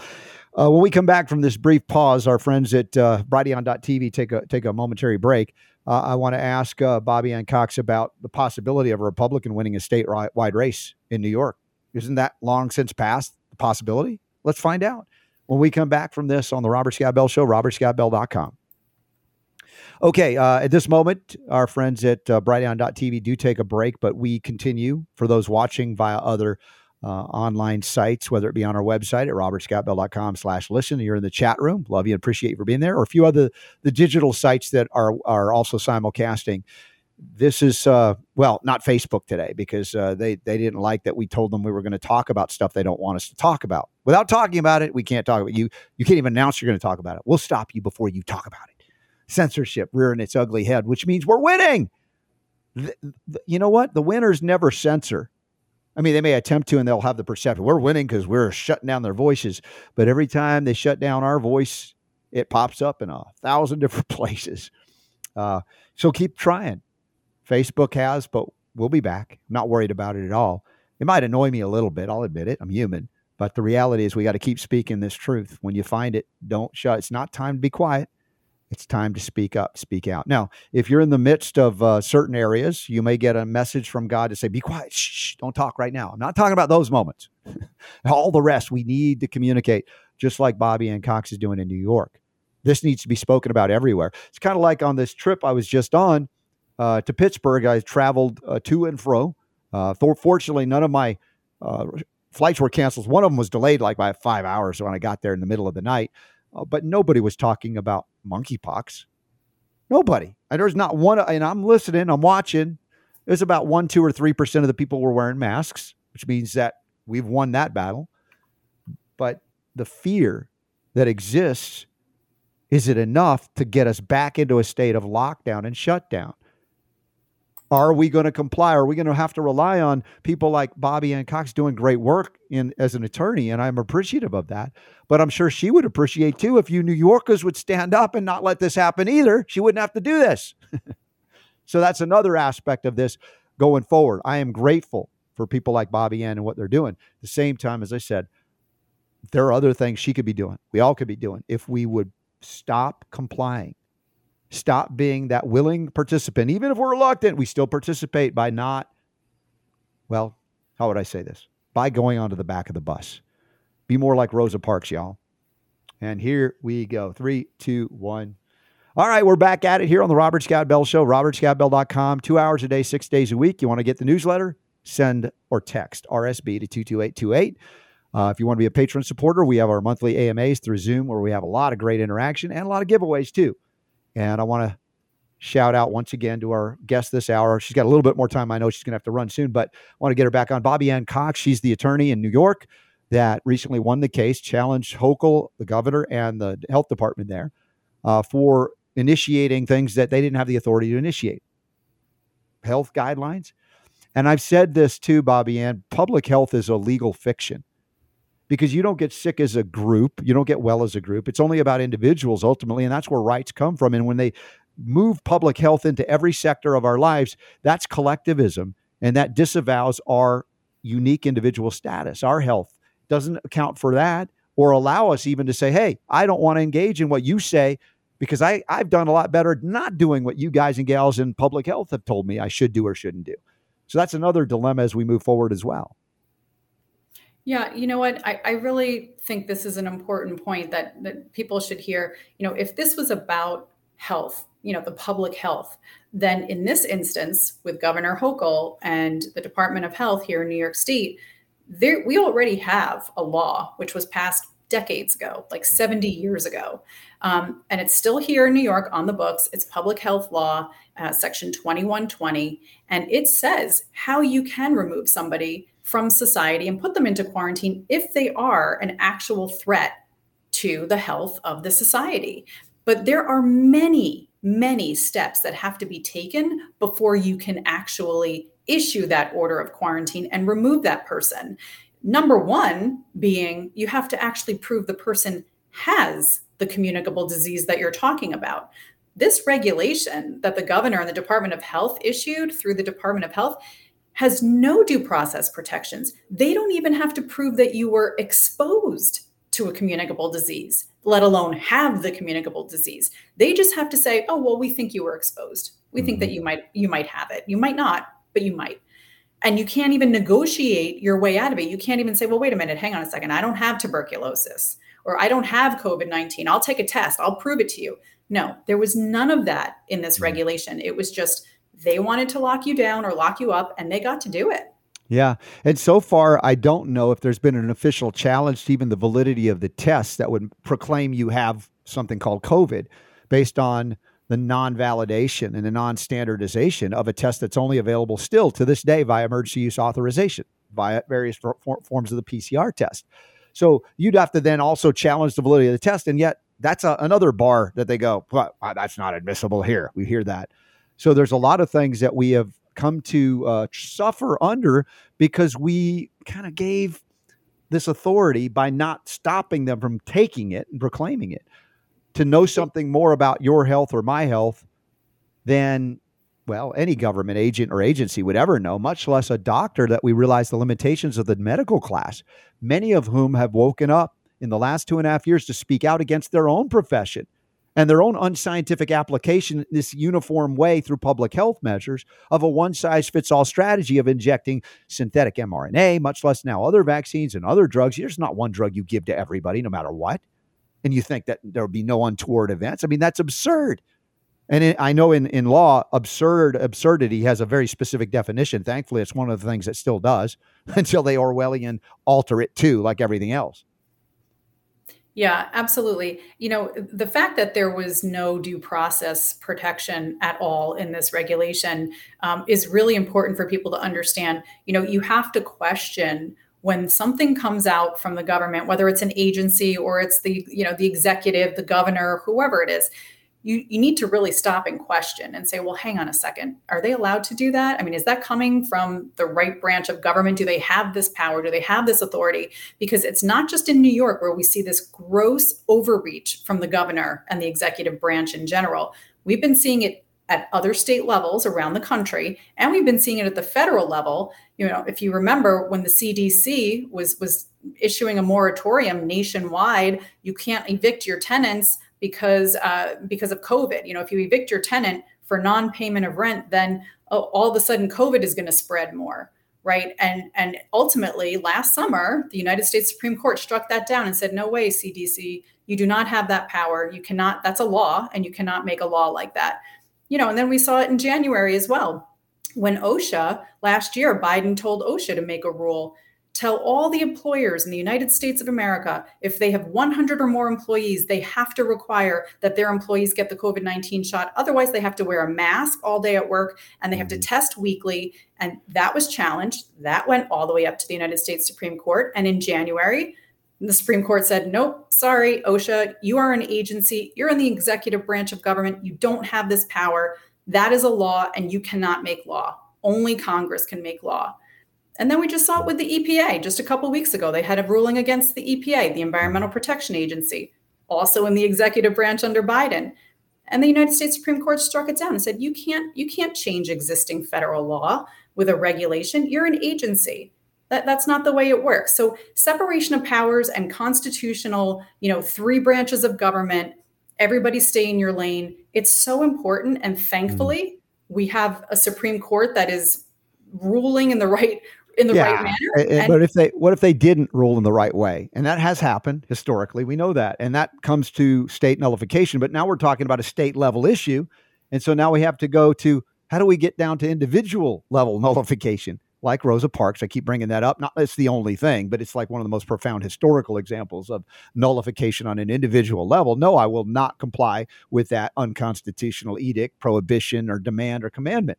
And yet, we see the agencies violating our agency every day, federal and state and local very often. And we must do better once we know better in order to circumvent this. And I hope and pray that these courts rule properly, but we can't count on it. So we have to realize we must live differently, no longer live just as sheeple, and become that we the people that established this country generations ago. So I was going to ask you, coming back from the break, Bobbie Anne, about a Republican. Can a Republican win a state level office in New York that has gone so far to the left in so many ways, primarily because of New York City and its domination via population? Because I know the rural areas can be different. Is it possible that a Republican win? Are people, even in the Democrat Party, people fed up enough to say this is wrong, and I'll be willing to pull the ticket, for an R, even though they didn't ever want to be a Republican?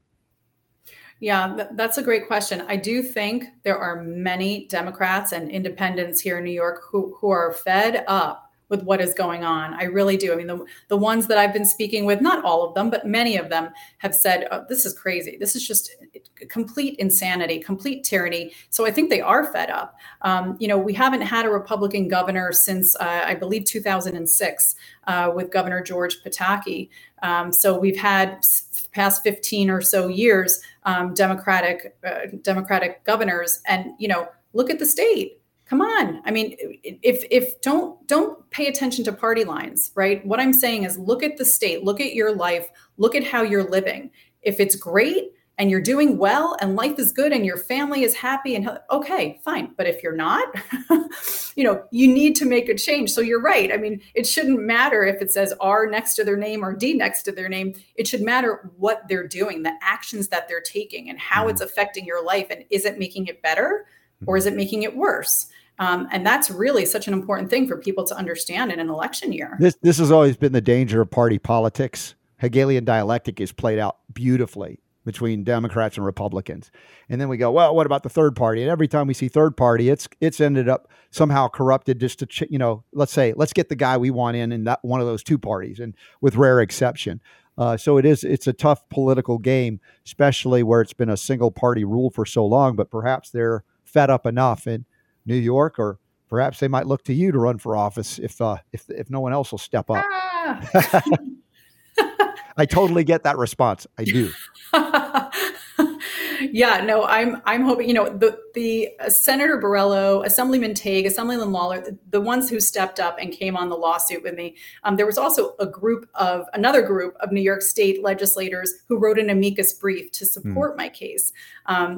Assemblyman Andy Goodell, Assemblyman Joseph Giglio, and Assemblyman Will Barclay. And that amicus brief was fantastic. And it was authored by Assemblyman Goodell. And really, really phenomenal people, all of them. The ones that came on the lawsuit, the ones that did the amicus brief, true leaders. And those are the kinds of people that New Yorkers need to hear about. Right. Those are the kinds of people that New Yorkers need to reelect, because we need people like that who are willing to stand up against the grain and say, no, what you're doing is wrong. This is hurting the people. This is a violation of the Constitution. You have to stop doing this. Right. We need those types of legislators, because without them, forget it. We are in big trouble if no one's willing to stand up. Mm-hmm. Bobbie Anne, quick legal pronunciation question. I've always said amicus briefs too, like you say. I've heard others say amicus briefs. Does everybody go potato, it doesn't matter? Or do they get kind of uppity and toity and hoity when you go, oh, you say it that way, I say it this way? Yeah, it goes both ways. It's definitely everybody. Yeah, it's one or the other. Nobody really says, oh, you're not saying it right. I think, it's based in Latin. So I guess it depends on who studied Latin, at which school, right? That's why. So. Yeah, it's like autophagy and autophagy. That's a medical term, but I'm like, dude, come on, lighten up. It's just, you get the word, right? So for those of you who have other podcasts or sites out there, I encourage you to interview Bobbie Anne like we have done to get this information out, because apparently you're not getting much publicity in what we call the old press, and that's not surprising. But still, there are a lot of folks in New York that should be talking to you about this. And also, I'm certain if they really do follow through on their threat, if you will, to appeal the decision that they lost, as soon as you have information on it, we'd love to have you back. But I know you're going to be working so hard on the response that we might have time. But anyway, I certainly appreciate what you're doing and would have you back on to talk about it, of course. Thank you. That's really wonderful. Yeah, I would love to have come back on your show, give you an update. I'd love to have the opportunity to speak to more, podcasters and newscasters and whoever's interested in covering this story so that more New Yorkers can hear about this and people in other states. Because, if your state tries to do this, you need to know, hey, we shut this down in New York. We won. We challenged them and we won, and you can do it too. And I'm happy to speak to other attorneys in other states that are looking to help their people fight against tyranny. And I've been getting a lot of phone calls and emails from international attorneys. I've been doing presentations. I did one to a group of German attorneys, one to just doing South Africa now, because they've got a similar law that's trying to be passed, or regulation that's trying to go into effect. So, and then in the UK, I did a presentation there. So, internationally, people are reaching out because this is happening. I mean, if people think this is, oh, you're crazy, that's never going to happen. Look around.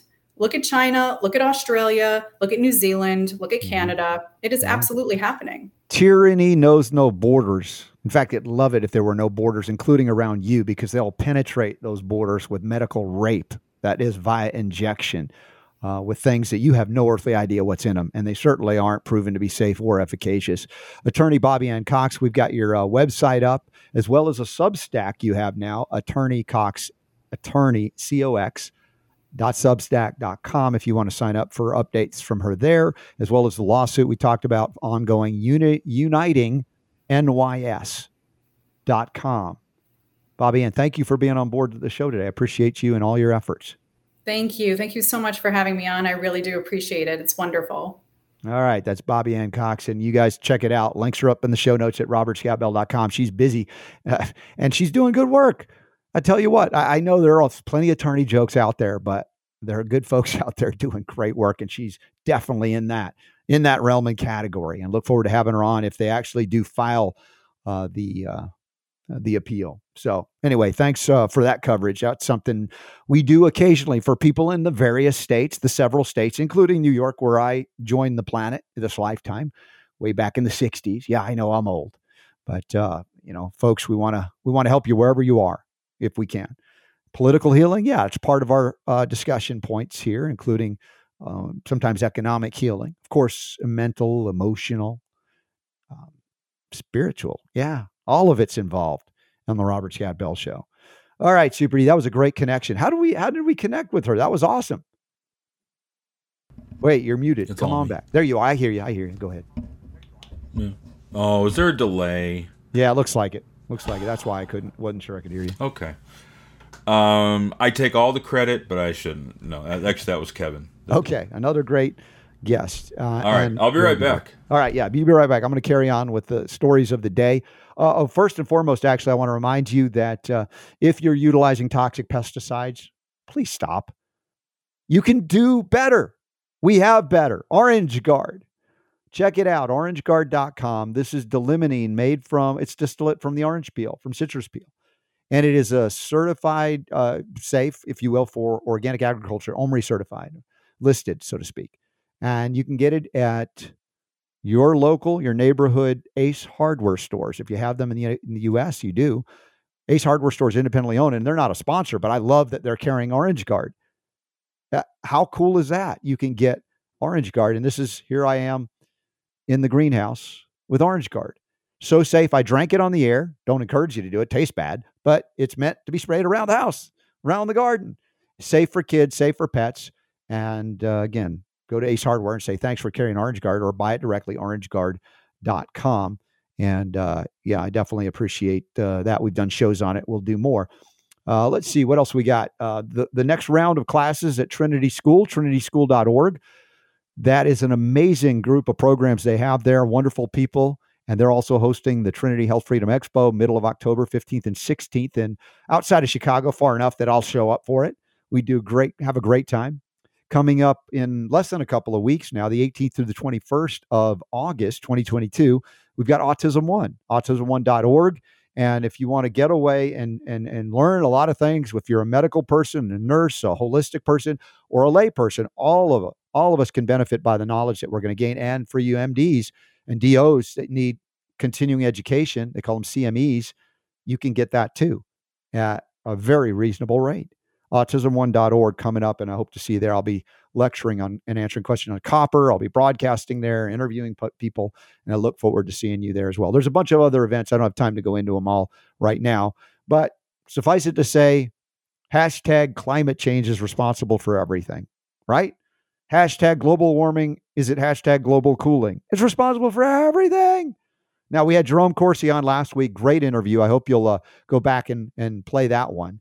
And you'll realize what a scam this climate change movement is. It's really a subterfuge to enact communist totalitarian dictatorships worldwide and basically bankrupt you, make sure you own nothing and that you like it. And if you don't like it, we'll drug you until you do, or at least say you do.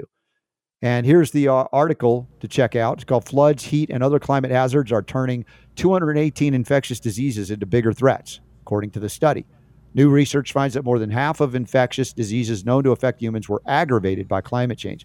No, how about they were aggravated by the fact that people are not eating well, not hydrating properly, not sleeping well, not exercising, not finding the passion in life that would allow for the vital force to flow through them, and or meeting all of the symptoms associated with all that I just mentioned with toxic poisons approved by various bureaucratic agencies in the United States.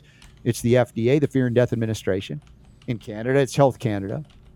In Europe, EFSA. All of these things there is no deficiency for. You don't have a deficiency for a toxicological burden, whether it's approved by government or not. But they want to deflect and distract from that and say, oh, it's the changing climate. It's causing all these infections to get worse. Bull snot. See, I almost did it. I almost dropped one of those words you can't say, even though we can say it. But I know there are kids. Now they're all going to be saying bull snot. Did you hear? RSB said bull snot, Mommy. Now I'm going to be in trouble for saying that. Well, I'm trying to give you a perspective on the intensity with which I feel this. And I hope that you'll feel and acknowledge it even intellectually, that they're lying to you about climate change, all to get you to part with your rights as they are given to you by a creator, the creator God, whatever you perceive it to be. By disconnecting you from your divinity and acknowledging, of course, or disavowing the knowledge that the sun really drives climate, and you have little to no, let's just say it, no control over that. But they want to say that you're breathing, you're utilizing carbon-based whatevers, and if we could just stop you from doing that, it'd be great. Let's reduce the population on planet Earth. Well, how about global warming alarmists and climate change alarmists? You take yourself out first, right? Do the Earth a favor. You say you can't. Oh, no. They want all of us to starve to death, but they want to be fine when we're making their shoes, as I said. Nothing wrong with making shoes, but these old, rich, what we call them, filthy rich, and that's why I say it that way, because it's not something they've earned. They've actually monopolized and destroyed your ability to get ahead or limited it via rigging the system. So rather than trying to beat the system, how about establishing a system rooted in sound principles, monetary principles, principles of right versus wrong, common law, things like that. They would never function. The medical monopoly would not exist if it weren't a monopoly. It would be in a fraction of the places. They don't like that. They want to be everywhere, and they want to do it by fiat, by mandate. That's part of what we've talked about this hour with Bobbie Anne as well, how they're utilizing health departments under the legal fiction of public health to remove you from your rights. So let's move on to the U.S. public health agencies. This is an interesting article. This is from commonsense.news. Headline reads, U.S. public health agencies aren't following the science, officials say. People are getting bad advice and we can't say anything, right? Because we say it, and it's like, oh, you're banned. They say it, it's like, oh, misinformation, disinformation. Not when we say it. It's righteous. It's right. No, they're wrong pretty much all the time. Now, what annoys me about this headline is this concept of following the science, as if there's something called the science. Oh, shut up. Stop it with the science. Science is, well, we could call it a noun. You could make it a verb, but the scientific method, observation, testing hypotheses, replicating the experiments to validate, what we found was not an anomaly or a one-off or something that we did. All of that is scientific principles or scientific methods, and then you come up with a conclusion, which is likely to be turned over by somebody that goes deeper and does a better experiment and says, well, you were wrong or only partly right, but here's the nuance to that. The science. Shut up with the science. You're talking about scientism. You're talking about the cult of science that isn't science. And so public health agencies, they're part of the cult, the dangerous death cult known as public health, legal fiction. There's no such thing as public health. There's only your health, my health, or my health. Public health, it's a collectivist notion based on molecular reductionism and the medical monopoly's desire to own and control all life through frightening you out of your connection with the source of all healing and health. Super Don, anything else jump out at you in this article? I see you scrolling down here. Well, I just want to make a point that this article was written by somebody that we have a tendency to agree with, is Marty Makary. Makary, yeah. And what he's pointing out here is, number one, two recent developments in the agency and the FDA. First, how with no solid clinical data, the agency authorized COVID vaccines for infants and toddlers, including those who already had COVID. And secondly, the fact that just months before the FDA had bypassed their external experts to authorize booster shots for young children. So he's basically what he's pointing out, and I have a tendency to agree with him, and I know you're splitting hairs. I know. Or maybe I am. What I do. One of us does. You got more hairs to split than I do. It's like Bill Clinton, said. It depends on what the meaning of is, right? Yeah. It depends on what the meaning of the. All right, I'll back off on that. Then. I'll back off. Science, because, and I'm going to finish my thought. Okay. Wouldn't you say you follow the science on things, and you have a tendency to disagree with other people who say they follow the science, right? You're right. If they say the science, which means our science. Well, and that's the point. I guess you're right. Splitting hairs on that. I think it's an important distinction. Science changes, and we follow it. We do it all the time on this show. And so I don't have a problem with following the science. But when I say the science, I mean the evolving science, the changing science, the debated science. Well, let's say the latest analyses, what are their findings? And then we talk about those. Now, correct. Your point and the point of this article is that even the public health agencies are not following what the scientific, let's say, realities are of what they're uncovering. Right, or the actual sciences. Or in the absence of scientific validation, they are making scientific law without actually testing hypotheses, just declaring it like they have for decades, safe and effective. Or just guessing. Just guessing. There's one story today that I couldn't figure out how to fit it in because it's a family-friendly show, and I wasn't quite sure exactly how to do it in a family-friendly way. But it's a news story that's in mainstream news that is applying the 6-foot rule in a very... to sexual practices. Yes. You saw that? Yeah. I'm just like... Yeah, this was like... do this, but make sure you do it 6 feet away. Do it 6 feet away from somebody. I'm like, where did that science come from? You're right. That's a hard one to do on, no pun intended, on a family-friendly show. All right, so let's go family-friendly back to high school brass band or band practice. Brass players are the most likely to spread COVID-19 with their instruments. I'm like, what did you think they were doing? Remember when they came up with those masks that had holes in them so that they can actually blow through the brass? I wonder if I can, in the next 2 minutes, I can find a picture of that real quick. But we covered the story, and it was ridiculous because they had these kids in band practice, and they had their masks on, but the mask had a hole in the mask so that they could put their saxophone in their mouth and then blow their breath through the saxophone into the room. And I was looking at that and I was like, how does that make any sense? I mean, are you telling me that is like the saxophone some kind of COVID filter of some sort that is getting rid of the COVID-19? No, I was just thinking, here they are with these giant trumpets and stuff. They're just blowing COVID all over the place, and they think that the mask is somehow, it's okay as long as it covers the lips. Rest of the it's yeah, right. If you believe it's an aerosolized spread, I mean, again, this is another issue we won't talk about in the moment. But yeah, the absurdities piled on top of absurdities. They finally acknowledge, if you believe that it's spread that way, that blowing through a brass instrument is not a great idea if you're wanting not to spread. Again, I'm just giving them their argument for the moment. And yeah, I have those images. You'll never forget them. If you find it, great. But they actually had masks where they were basically like a mask with a giant hole so you could blow right through it. Like, what was that? If there was anything more absurd, I mean, there are probably a number of things that are more absurd, but we're out of time to show it unless you got 15 seconds or left. Otherwise, we'll do it in the bonus round. Well, yeah, just hold on a second. 12 seconds, 10 seconds before we lose our feed. No. Yeah, okay. I'm telling you. I'll do it in bonus time. So if you're on Brighteon, you just have to check us out over on... Come on over to robertscottbell.com/listen, and we'll be back because the power to heal... No. The power to heal Nope. The power to heal. Nope. The power to heal. Almost. Come on. on. All right, are you ready? The power to heal is yours.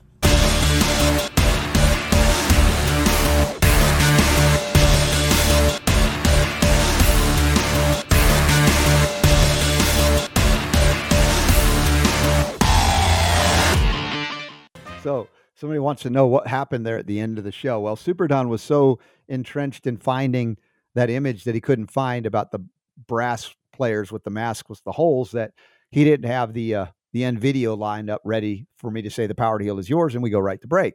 So he, as I was saying, he said, no.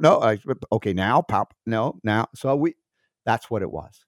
And I hope you enjoyed it as much as I did. What a show. What a show. God, we got to have some silly. I'm telling you, I do feel better after having started this show super cranky and annoyed and on and on. I may still be after the show is over and even the bonus round, but I definitely feel better. When I talk about this show, it's just as much for my benefit, maybe more so than yours. It's like a catharsis. I can let it out. I can say things to lighten the burden, to ease the load, etc. And I'm grateful that y'all are here. I hope you enjoyed it as much as you just like to say the word catharsis. Catharsis is what a great word that is. That's such a nerdy word. How about catharsis? How about amicus briefs? Amicus briefs. Yeah. Do you feel better about that now? You can say it the way you want to say it. Autophagy. Yeah, exactly. That's my point about language. Lighten up, y'all. Oh, I get it. If I get somebody's last name wrong, you can yell at me. It's okay. But, all right. So before we went to break there, yes, we were talking about the silliness of the masks that you could play instruments in. I found one picture, and here's a picture of these masks. These were designed in Japan, where you could have a slot there where you could put your saxophone in your mouth. But again, I mean, you're just blowing breath right out of the other end. I mean, that's how the horn works, right? So to me, I looked at that and I was now give credit where credit is due. Some people did come up with these things that you put over the hole, like a filter on the end. Right? Thing. Yeah, you can put a screen on it. Right, but initially, this is what they were doing here. And I was just like, how that just doesn't make any sense. But the same stupidity applies that whatever mesh they're using, in order for it to work, it would stop the flow of air. It would have to be, and then you wouldn't be able to hear the music. Yeah, exactly. Then there was the other one here, which I thought was hilarious, where they had the kids in the little tent things. Oh gosh, yeah, playing their instruments as they're doing band practice. As their CO2 levels rise dangerously, precipitously, to the point of passing out. Yeah, amazing. So did I get it right in describing what happened at the end of the show where you kept saying, no? Yeah, because I was like, oh, crap. Okay, yeah, hold on a second. Ready. Now, what happened to BrighteOn.tv? They cut us off before I got to say it? I don't know. I was on time for them. I was too busy. Usually they're pretty good at got a little bit of wiggle room, and they'll wait until we go to break. So I'm gonna say they probably did okay. They probably held it off, and everybody's going, "What the heck was that? That was the weirdest ending." No, I just got a weird email here. Let's see. Yeah, here. what is it? From somebody named Dimple Sarabia. Dimple. First name Dimple. Okay. Dimple Sarabia is from a company called TDS, Top Domain Sellers. Yeah. They have sent me an email to let me know that they have a domain, an internet domain that is currently on sale. Yeah. That we might be interested in. How much they want for it? It's appraised at $1,500, but they have it priced at only $398. What is it? Well, no, dude, I know you're waiting for some kind of a punchline. Yeah. But apparently, whatarevaccines.com is available. Oh. Does anybody want it for $398? Because I don't. Dude, no, think about it for a second. For the right person. Yeah. No, I know it could be good. This would be a great domain. Whatarevaccines.com? Go get Sherry Tenpenny. She'll get it. $398. You can get it today, apparently, from Dimple. Dimple. Dimple. I don't know. Whatever. It's a foreign name, I guess. So, yeah, if anybody's interested in picking up whatarevaccines.com for $398, let me know, and I'll pass the information along to you. That would be a great domain for somebody to have who wanted to try and educate people, right? Yeah. I'm surprised you can even get that. But I'm sure that people are scrambling for it. Yeah. That's a steal at $398, in my opinion. All right. By the I way, would expect it to be worth more. My honey says the outro timed out perfectly for Brighteon. So credit goes to the folks over at Brighteon for that. Yeah, for doing it right. They're holding on just a little bit longer for Super Don to be ready. I know. Derelict in his duty. Dude, man. Honestly, from where I started the show today, I've still got to deal with a lot of stuff I was talking about, but it just feels good to be able to, as if I was thinking about it, I was like, dude, you know what? I should just not even do the show today, right? That kind of feeling. You know what? Would you say that it was kind of like therapy for you? Totally. Yeah. Yeah, There you absolutely. go. See? You benefit from your own show. How awesome is that? I should hope so. I hope you benefit from that. Anyway, I thought our guest was great. Yep. And fascinating the journey she's on in New York. She's sticking it out. Good for her. Sorry we're not on Facebook Live, but hey, you know what? Share the show however you can. I don't know what to do, man. I'm torn. Yeah. I really am, because it's like, on the one hand, we're connected with a lot of people via Facebook. Yeah. When we're not on Facebook, it sucks for a lot of people, right? Yeah. Because that's where they watch us. At the same time, I don't want to be censored, right? So it's like, and I'm not, I don't know. I guess I'm not as careful as quite as careful as I used to be, because Facebook kind of relaxed a little bit, and they weren't quite as now they're strict. tightening it and stricting it again. And you know what the thing is I could go on there and I could just say, hey guys, can't tell you what we're talking about today. Yeah. But when I go live, they're going to hear what we're talking about. The title on there, and it's the content of the video, in this particular case, that got us, I believe. So it's like, what do we do? I don't want to lose Facebook. I know a lot of people think Facebook sucks and you've moved on to other things. Good for you. Yeah. It's still a very effective tool for us to reach a lot of people. So we could stand on principle, I guess, and go, well, we're just not going to participate in that Mark Zuckerberg, whatever. But then we are silencing ourselves in a way we don't want to. In a way where we restrict our outreach. Right. That's a bit of a dilemma for me. We were, look, last week, weren't we talking about that new media outlet aggregator and also Rumble? Yeah, I haven't had a chance to do anything with that yet, but I've actually got it logged in on the computer here. But I don't know how exactly that's going to work. We're going to find out. What I'm going to do is I'm going to start uploading episodes of the show, and we'll kind of just see what happens and where it goes. I mean, it sounds really cool. Yeah, well, it might open us up to way more than Facebook is.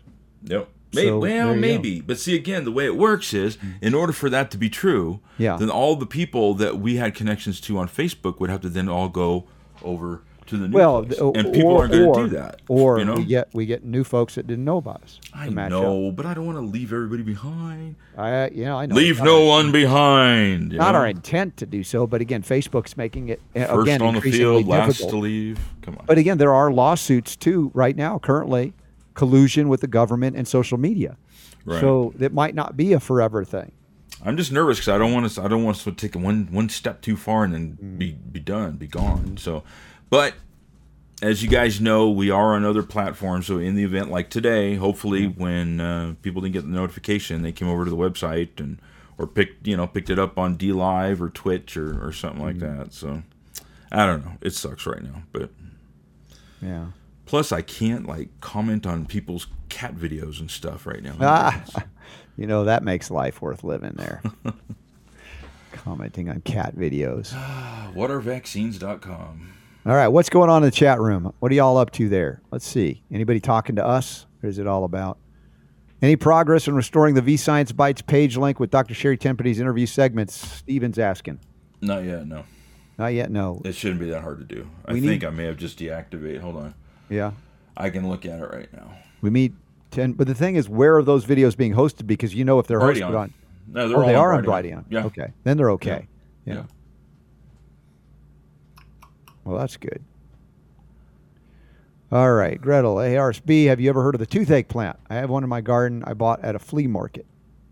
The toothache plant are Acmella oleracea, flowering plant native to Brazil. Okay. Cool. Okay, so I remember now. Okay. There was an issue with 1, 2, 3, 4 of the videos came up with a 404 error message, but the rest of them are fine. Like episode 5 through 16 are all coming up okay, it looks like. 1 through 4? Where are they? 1 through 4, something is funky is going on with the coding or something like that. So the page is still there, but it's just deactivated for the moment until I get that figured out. What's going on with that? Okay. Well, do you want to activate it even with those 4 gone? I could. Yeah. Yeah. For people that are asking, it's probably better to have it and then figure it out. Yes, I will. Steven says, it's time for the Robert Scott Bell Show. Why is Facebook censoring today's show? Tune in to find out. Thank you, Steven. That's a great way to help promote it. Absolutely. It's good. It's a good way. All right. Lori's asking about the poll results as well in your daily newsletter. Well, let's take a look then. You should probably have them from Sunday and Monday. Sunday and Monday? What are you talking about? Sunday? Did you do a poll for Sunday's show? Oh, it's just okay. No, it's only Monday through Friday. The newsletter didn't go out on Friday because I got so hammered with stuff that I just was not able to pull it off. Yeah. But the previous poll is in today's newsletter if you want to see what those results are. So for today's poll question is: do you think it's likely or unlikely that there will be a surge of monkeypox cases in the U.S.? And it ranges from very likely all the way to not sure. Yeah. So what do you guess, Robert? I will say very likely, but I will qualify it to say that they're going to be bogus proclamations and pronouncements of what it is. Any rash will be monkeypox. So, but I'll say very likely is going to lead. How about very unlikely?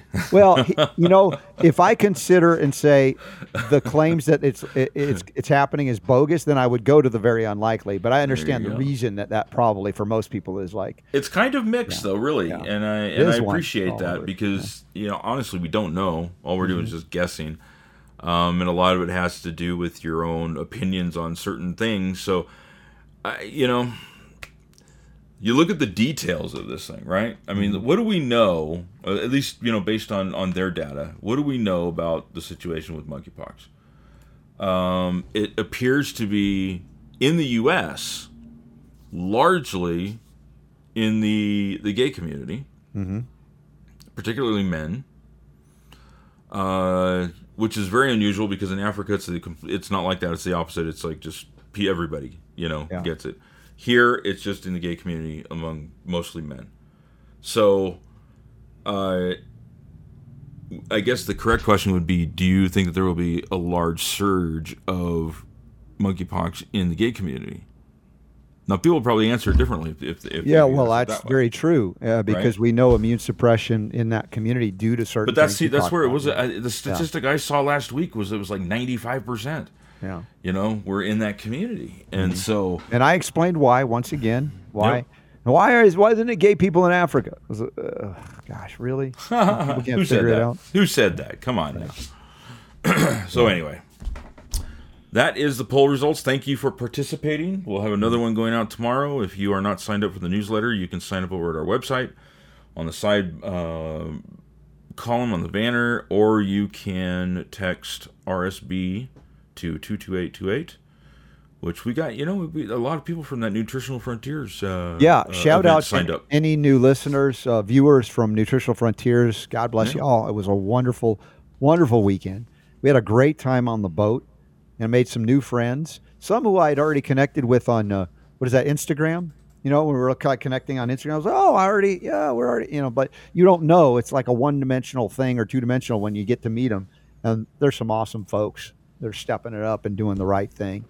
And looks like you had a really good time. Yeah, and it's fun, in the midst of serious topics, of course. And when we're at Autism One, Judy Mikovits is going to be there. We'll have a reunion. Brian Hooker. I mean, these things, you gain new friendships. They become family because you're really on the same, dare I say, team, but certainly in terms of a mission that's very supportive of one another, what we're trying to do here. And as I said, we get more people on board. And to the point of my opening today, unbeknownst to me where I went with today's opening, there are many people that have lived a life that you would seemingly say was in opposition to all that we believe and do, and yet they're coming on board now. Mm-hmm. And that's good. Let's welcome them in. Don't condemn them for everything they've done in their past. There's got to be some level of forgiveness if they're actually repenting and doing differently, as opposed to saying, oh, I repent, but they don't really mean it. You could see they're still doing the same stuff versus they've changed their behavior. You see it. And the point is, if we were condemned for any one or series of things that we did, Super Don, when we were kids or younger, come on, really? How would anybody survive to do anything functional as an adult? Some of us didn't grow up until we were like in our 40s, Yeah. So, you got to give some people some slack. But you're right. I mean, if Anthony Fauci called up and said, "Hey, Robert Scott Bell, listen, I know that I've made some mistakes in the past, but I've decided to turn over a new leaf, and I'm going to live a holistic lifestyle, and I'm not going to get push vaccines anymore," you'd forgive him, right? Yeah, it would take a little more than saying that, but yeah. You know what? I couldn't help it. Sorry. But you get the distinction I'm making. I do, totally. A verbal 100%. mea culpa. Watch them, observe them. How are they living their life? How is it distinctly different from what they did before when they claim, I'm never going to do it again, and then they go home and beat their wife? That's right. Right? That's the difference. You're 100%. Distinction. Once again, thanks to cbdnf.com. Please sign up, get the samples, send a picture with the samples to Super Don. I really want to do a giveaway soon, and I'm waiting for at least one or two more. Entries. All we need is one. We haven't had one in 2 months or something. It's ridiculous. Like that. There's so many awesome viewers, listeners to this show.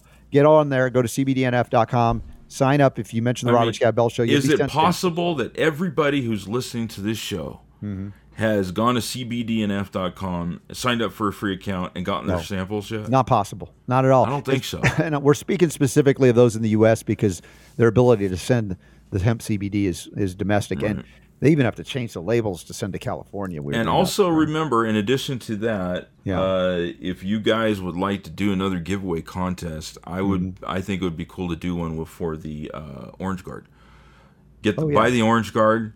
Take pictures, send it in. Take a picture with your Orange Guard, and we'll figure. So far, my buddy Scott Scherner is in the lead. He sent one. I know he's going to win the $1 million. I know. What are you guys waiting for? Come on, get with the program.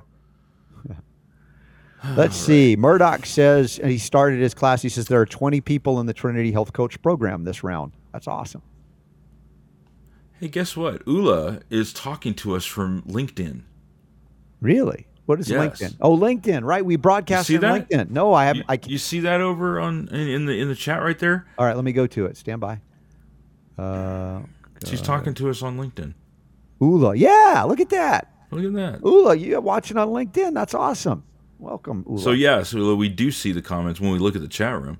Yeah, they do come in. Yes, right. They do come in. Absolutely. No, I don't think we can talk back. I don't think. I don't know. Let's see.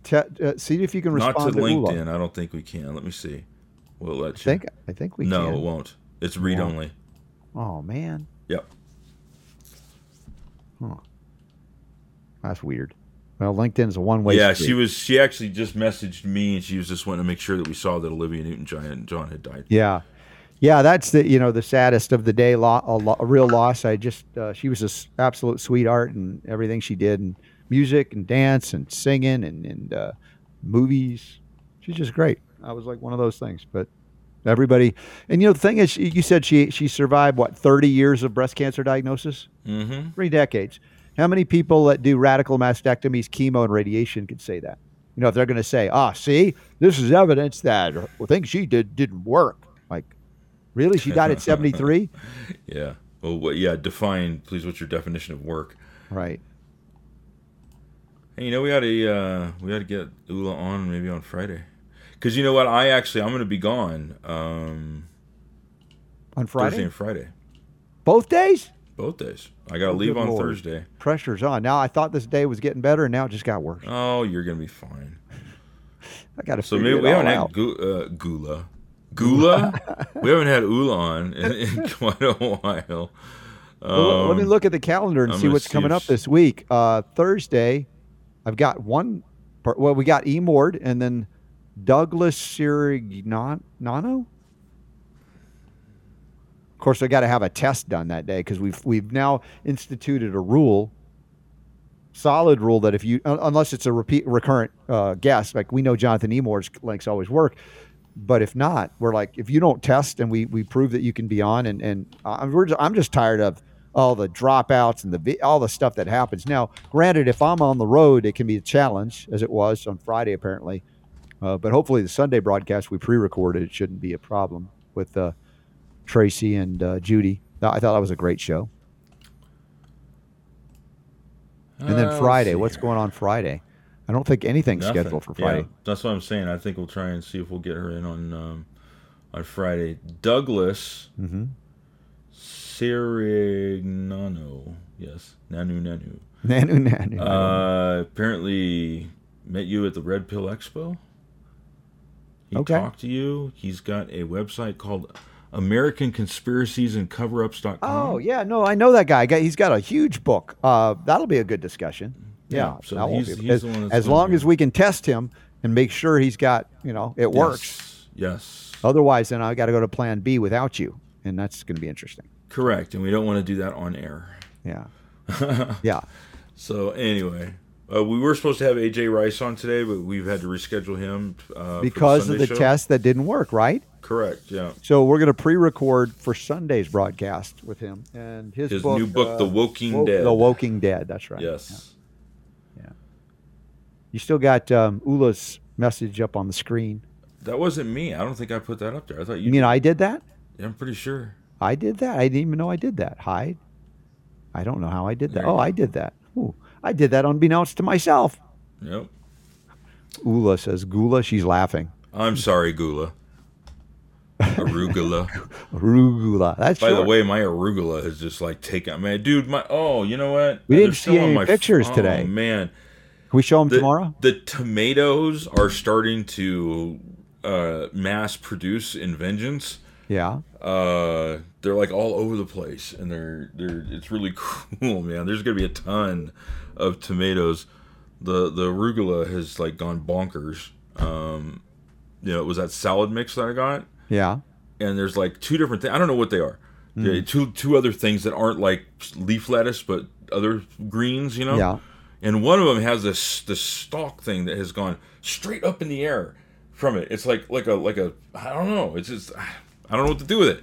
But anyway, it's looking really happy. You may get one that bolts and starts to flower and seed. That's probably what it is. Yeah. That's got to be what it is. So you definitely want to. At this point, I'm not going to eat it. I'm just going to let it grow, and I'm going to enjoy the fact. Seeds.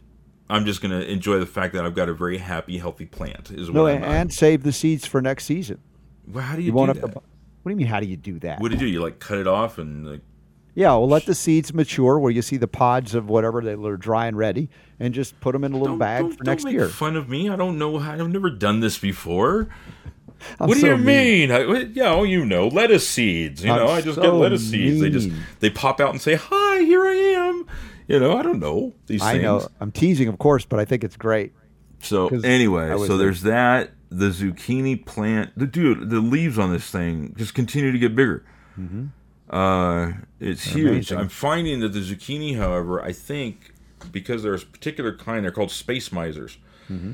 And from what I understand, they are supposed to not get too terribly big, so that you can grow them in small spaces. Right. So they're small zucchini. So I've been waiting for them to get bigger, and they're just kind of getting. A couple of them have gone bad because. Why did you buy space misers instead of regular? No, I didn't know. I went in there and it was zucchini. I didn't know what a space miser zucchini was. It sounded kind of cool, dude. And I'm not space miser because you did that. I'm just asking if you had a conscious decision there. No, okay. It looked cool. I had visions of a zucchini and a spaceship. Okay. Or something. I don't know. Totally. So I did that. The broccoli is getting bigger. It's still just one, but it is and it's not purple. Mm-hmm. It was supposed to be purple broccoli, and it's green. I don't know. Which is okay. Maybe somebody deceptively sold you a purple broccoli that's green. Get your money back. But my tomato plant, the one tomato plant, the pear tomato, got so tall that it fell over. And I was like, "Oh no!" That's why you have to have a large cage to help them. Well, I didn't know. I didn't realize it was going to get that big. So I had to get twine, and I tied it to the cage, and the cage, and so it's the tomato plants are all close and personal now, right? And it's just this gigantic tomato shrubbery. Yeah. Out in the You got to front get of us the house. pictures maybe tomorrow. I will. I've got the pictures. I took them, but I forgot to Okay. get them done. So, Gula, Yes. let me know if you're available on Friday. Okay. You can fill in for me on Friday. Do we hashtag bring back Marlon on Friday? Do we? And maybe I'll shoot him an email. Make it an all family get together. RSB Show family. I will get-together shoot him on an Friday? email and see if he's available. Okay. But you will have to do the testing part of it. Yeah, I know. Because I won't be here. All right. Hopefully, I can manage it without you. All right. Anyway, so tomorrow we have got Cordy Lee Williams. Hey, Cordy's back. Awesome.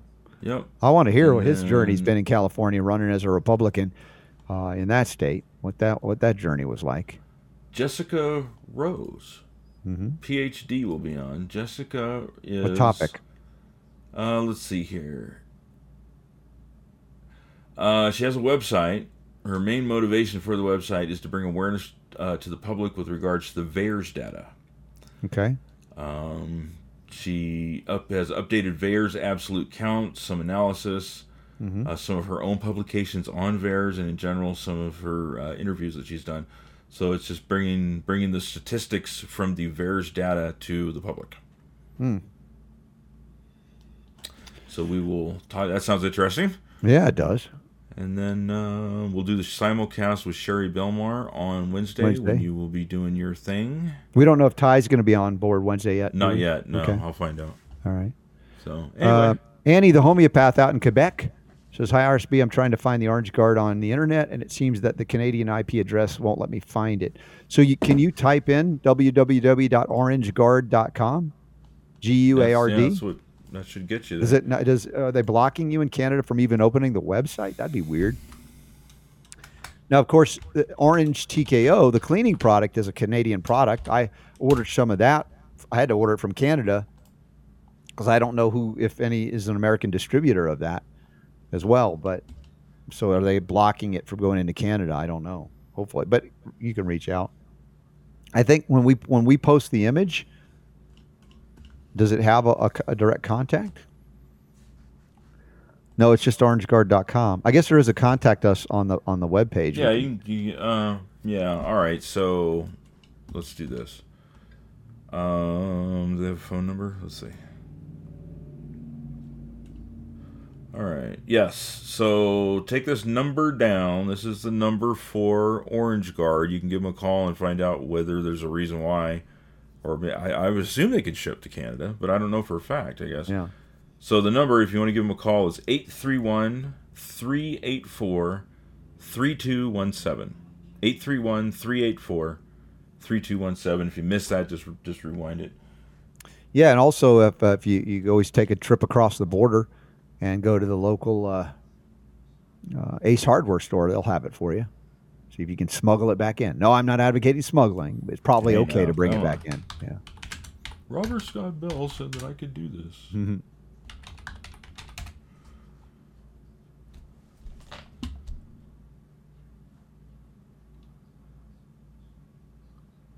Orange Guard 32 ounce. You can buy it at Walmart in Canada. So I would say yes, you can get it. Oh. Okay. If Walmart in Canada can get it, then holy moly, are you kidding me? That can't be right. What? $205? What? Canadian dollars aren't worth what they once were worth, I think. Dude, there's no way that can cost $200 Canadian. This must be a bad one. Yeah, I don't know. That doesn't make any sense. But Instacart in Canada. Yeah, Orange Guard insect killer. This is interesting. I'm going to go. I didn't get a chance to work out this morning because it was just too much going on. Plus, there's a major challenge at the gym where I think they got like 5 rounds of trainer led, so it's going to be intense. So I'm glad I didn't go this morning. So my plan is to go out and shake it out, beat on the heavy bag, and feel better. And then if I'm still upright tomorrow, we'll do another show. All right. So send in your picture when you do get some Orange Guard, and we'll do some kind of giveaway in addition to what we do with our AMAs for our patron supporters. And we have that set for Saturday at noon, the 27th of August coming up. Well, that's cool. I just found a video of Tor McPartland talking about Orange Guard. Oh. I didn't know that existed. Could link that. That'd be cool. It's from 12 years ago. But it's still all right, well, I'm going to take a dose of my IGF-1 before I go. I'm going to take a dose of Cardio Miracle before I go and have a good workout. Super Don, you going to go out into the garden, take some pictures for tomorrow then? I already have them. Okay. I'm good to go. I just didn't get them uploaded, so we'll do garden stuff tomorrow. Okay. Sounds good to me. All right, well, hey, thanks for bearing with me, y'all. I was in a foul mood today, but I think it turned into a good show. Usually does. Super Don likes it when I'm in a foul mood. He makes I had no idea what to expect, but it was a good show. Makes the day go faster, if that's what you want anyway. So, God willing, we'll see you less than 22 hours from now. Thank you again for being here. Listen to Mickey-friendly music now.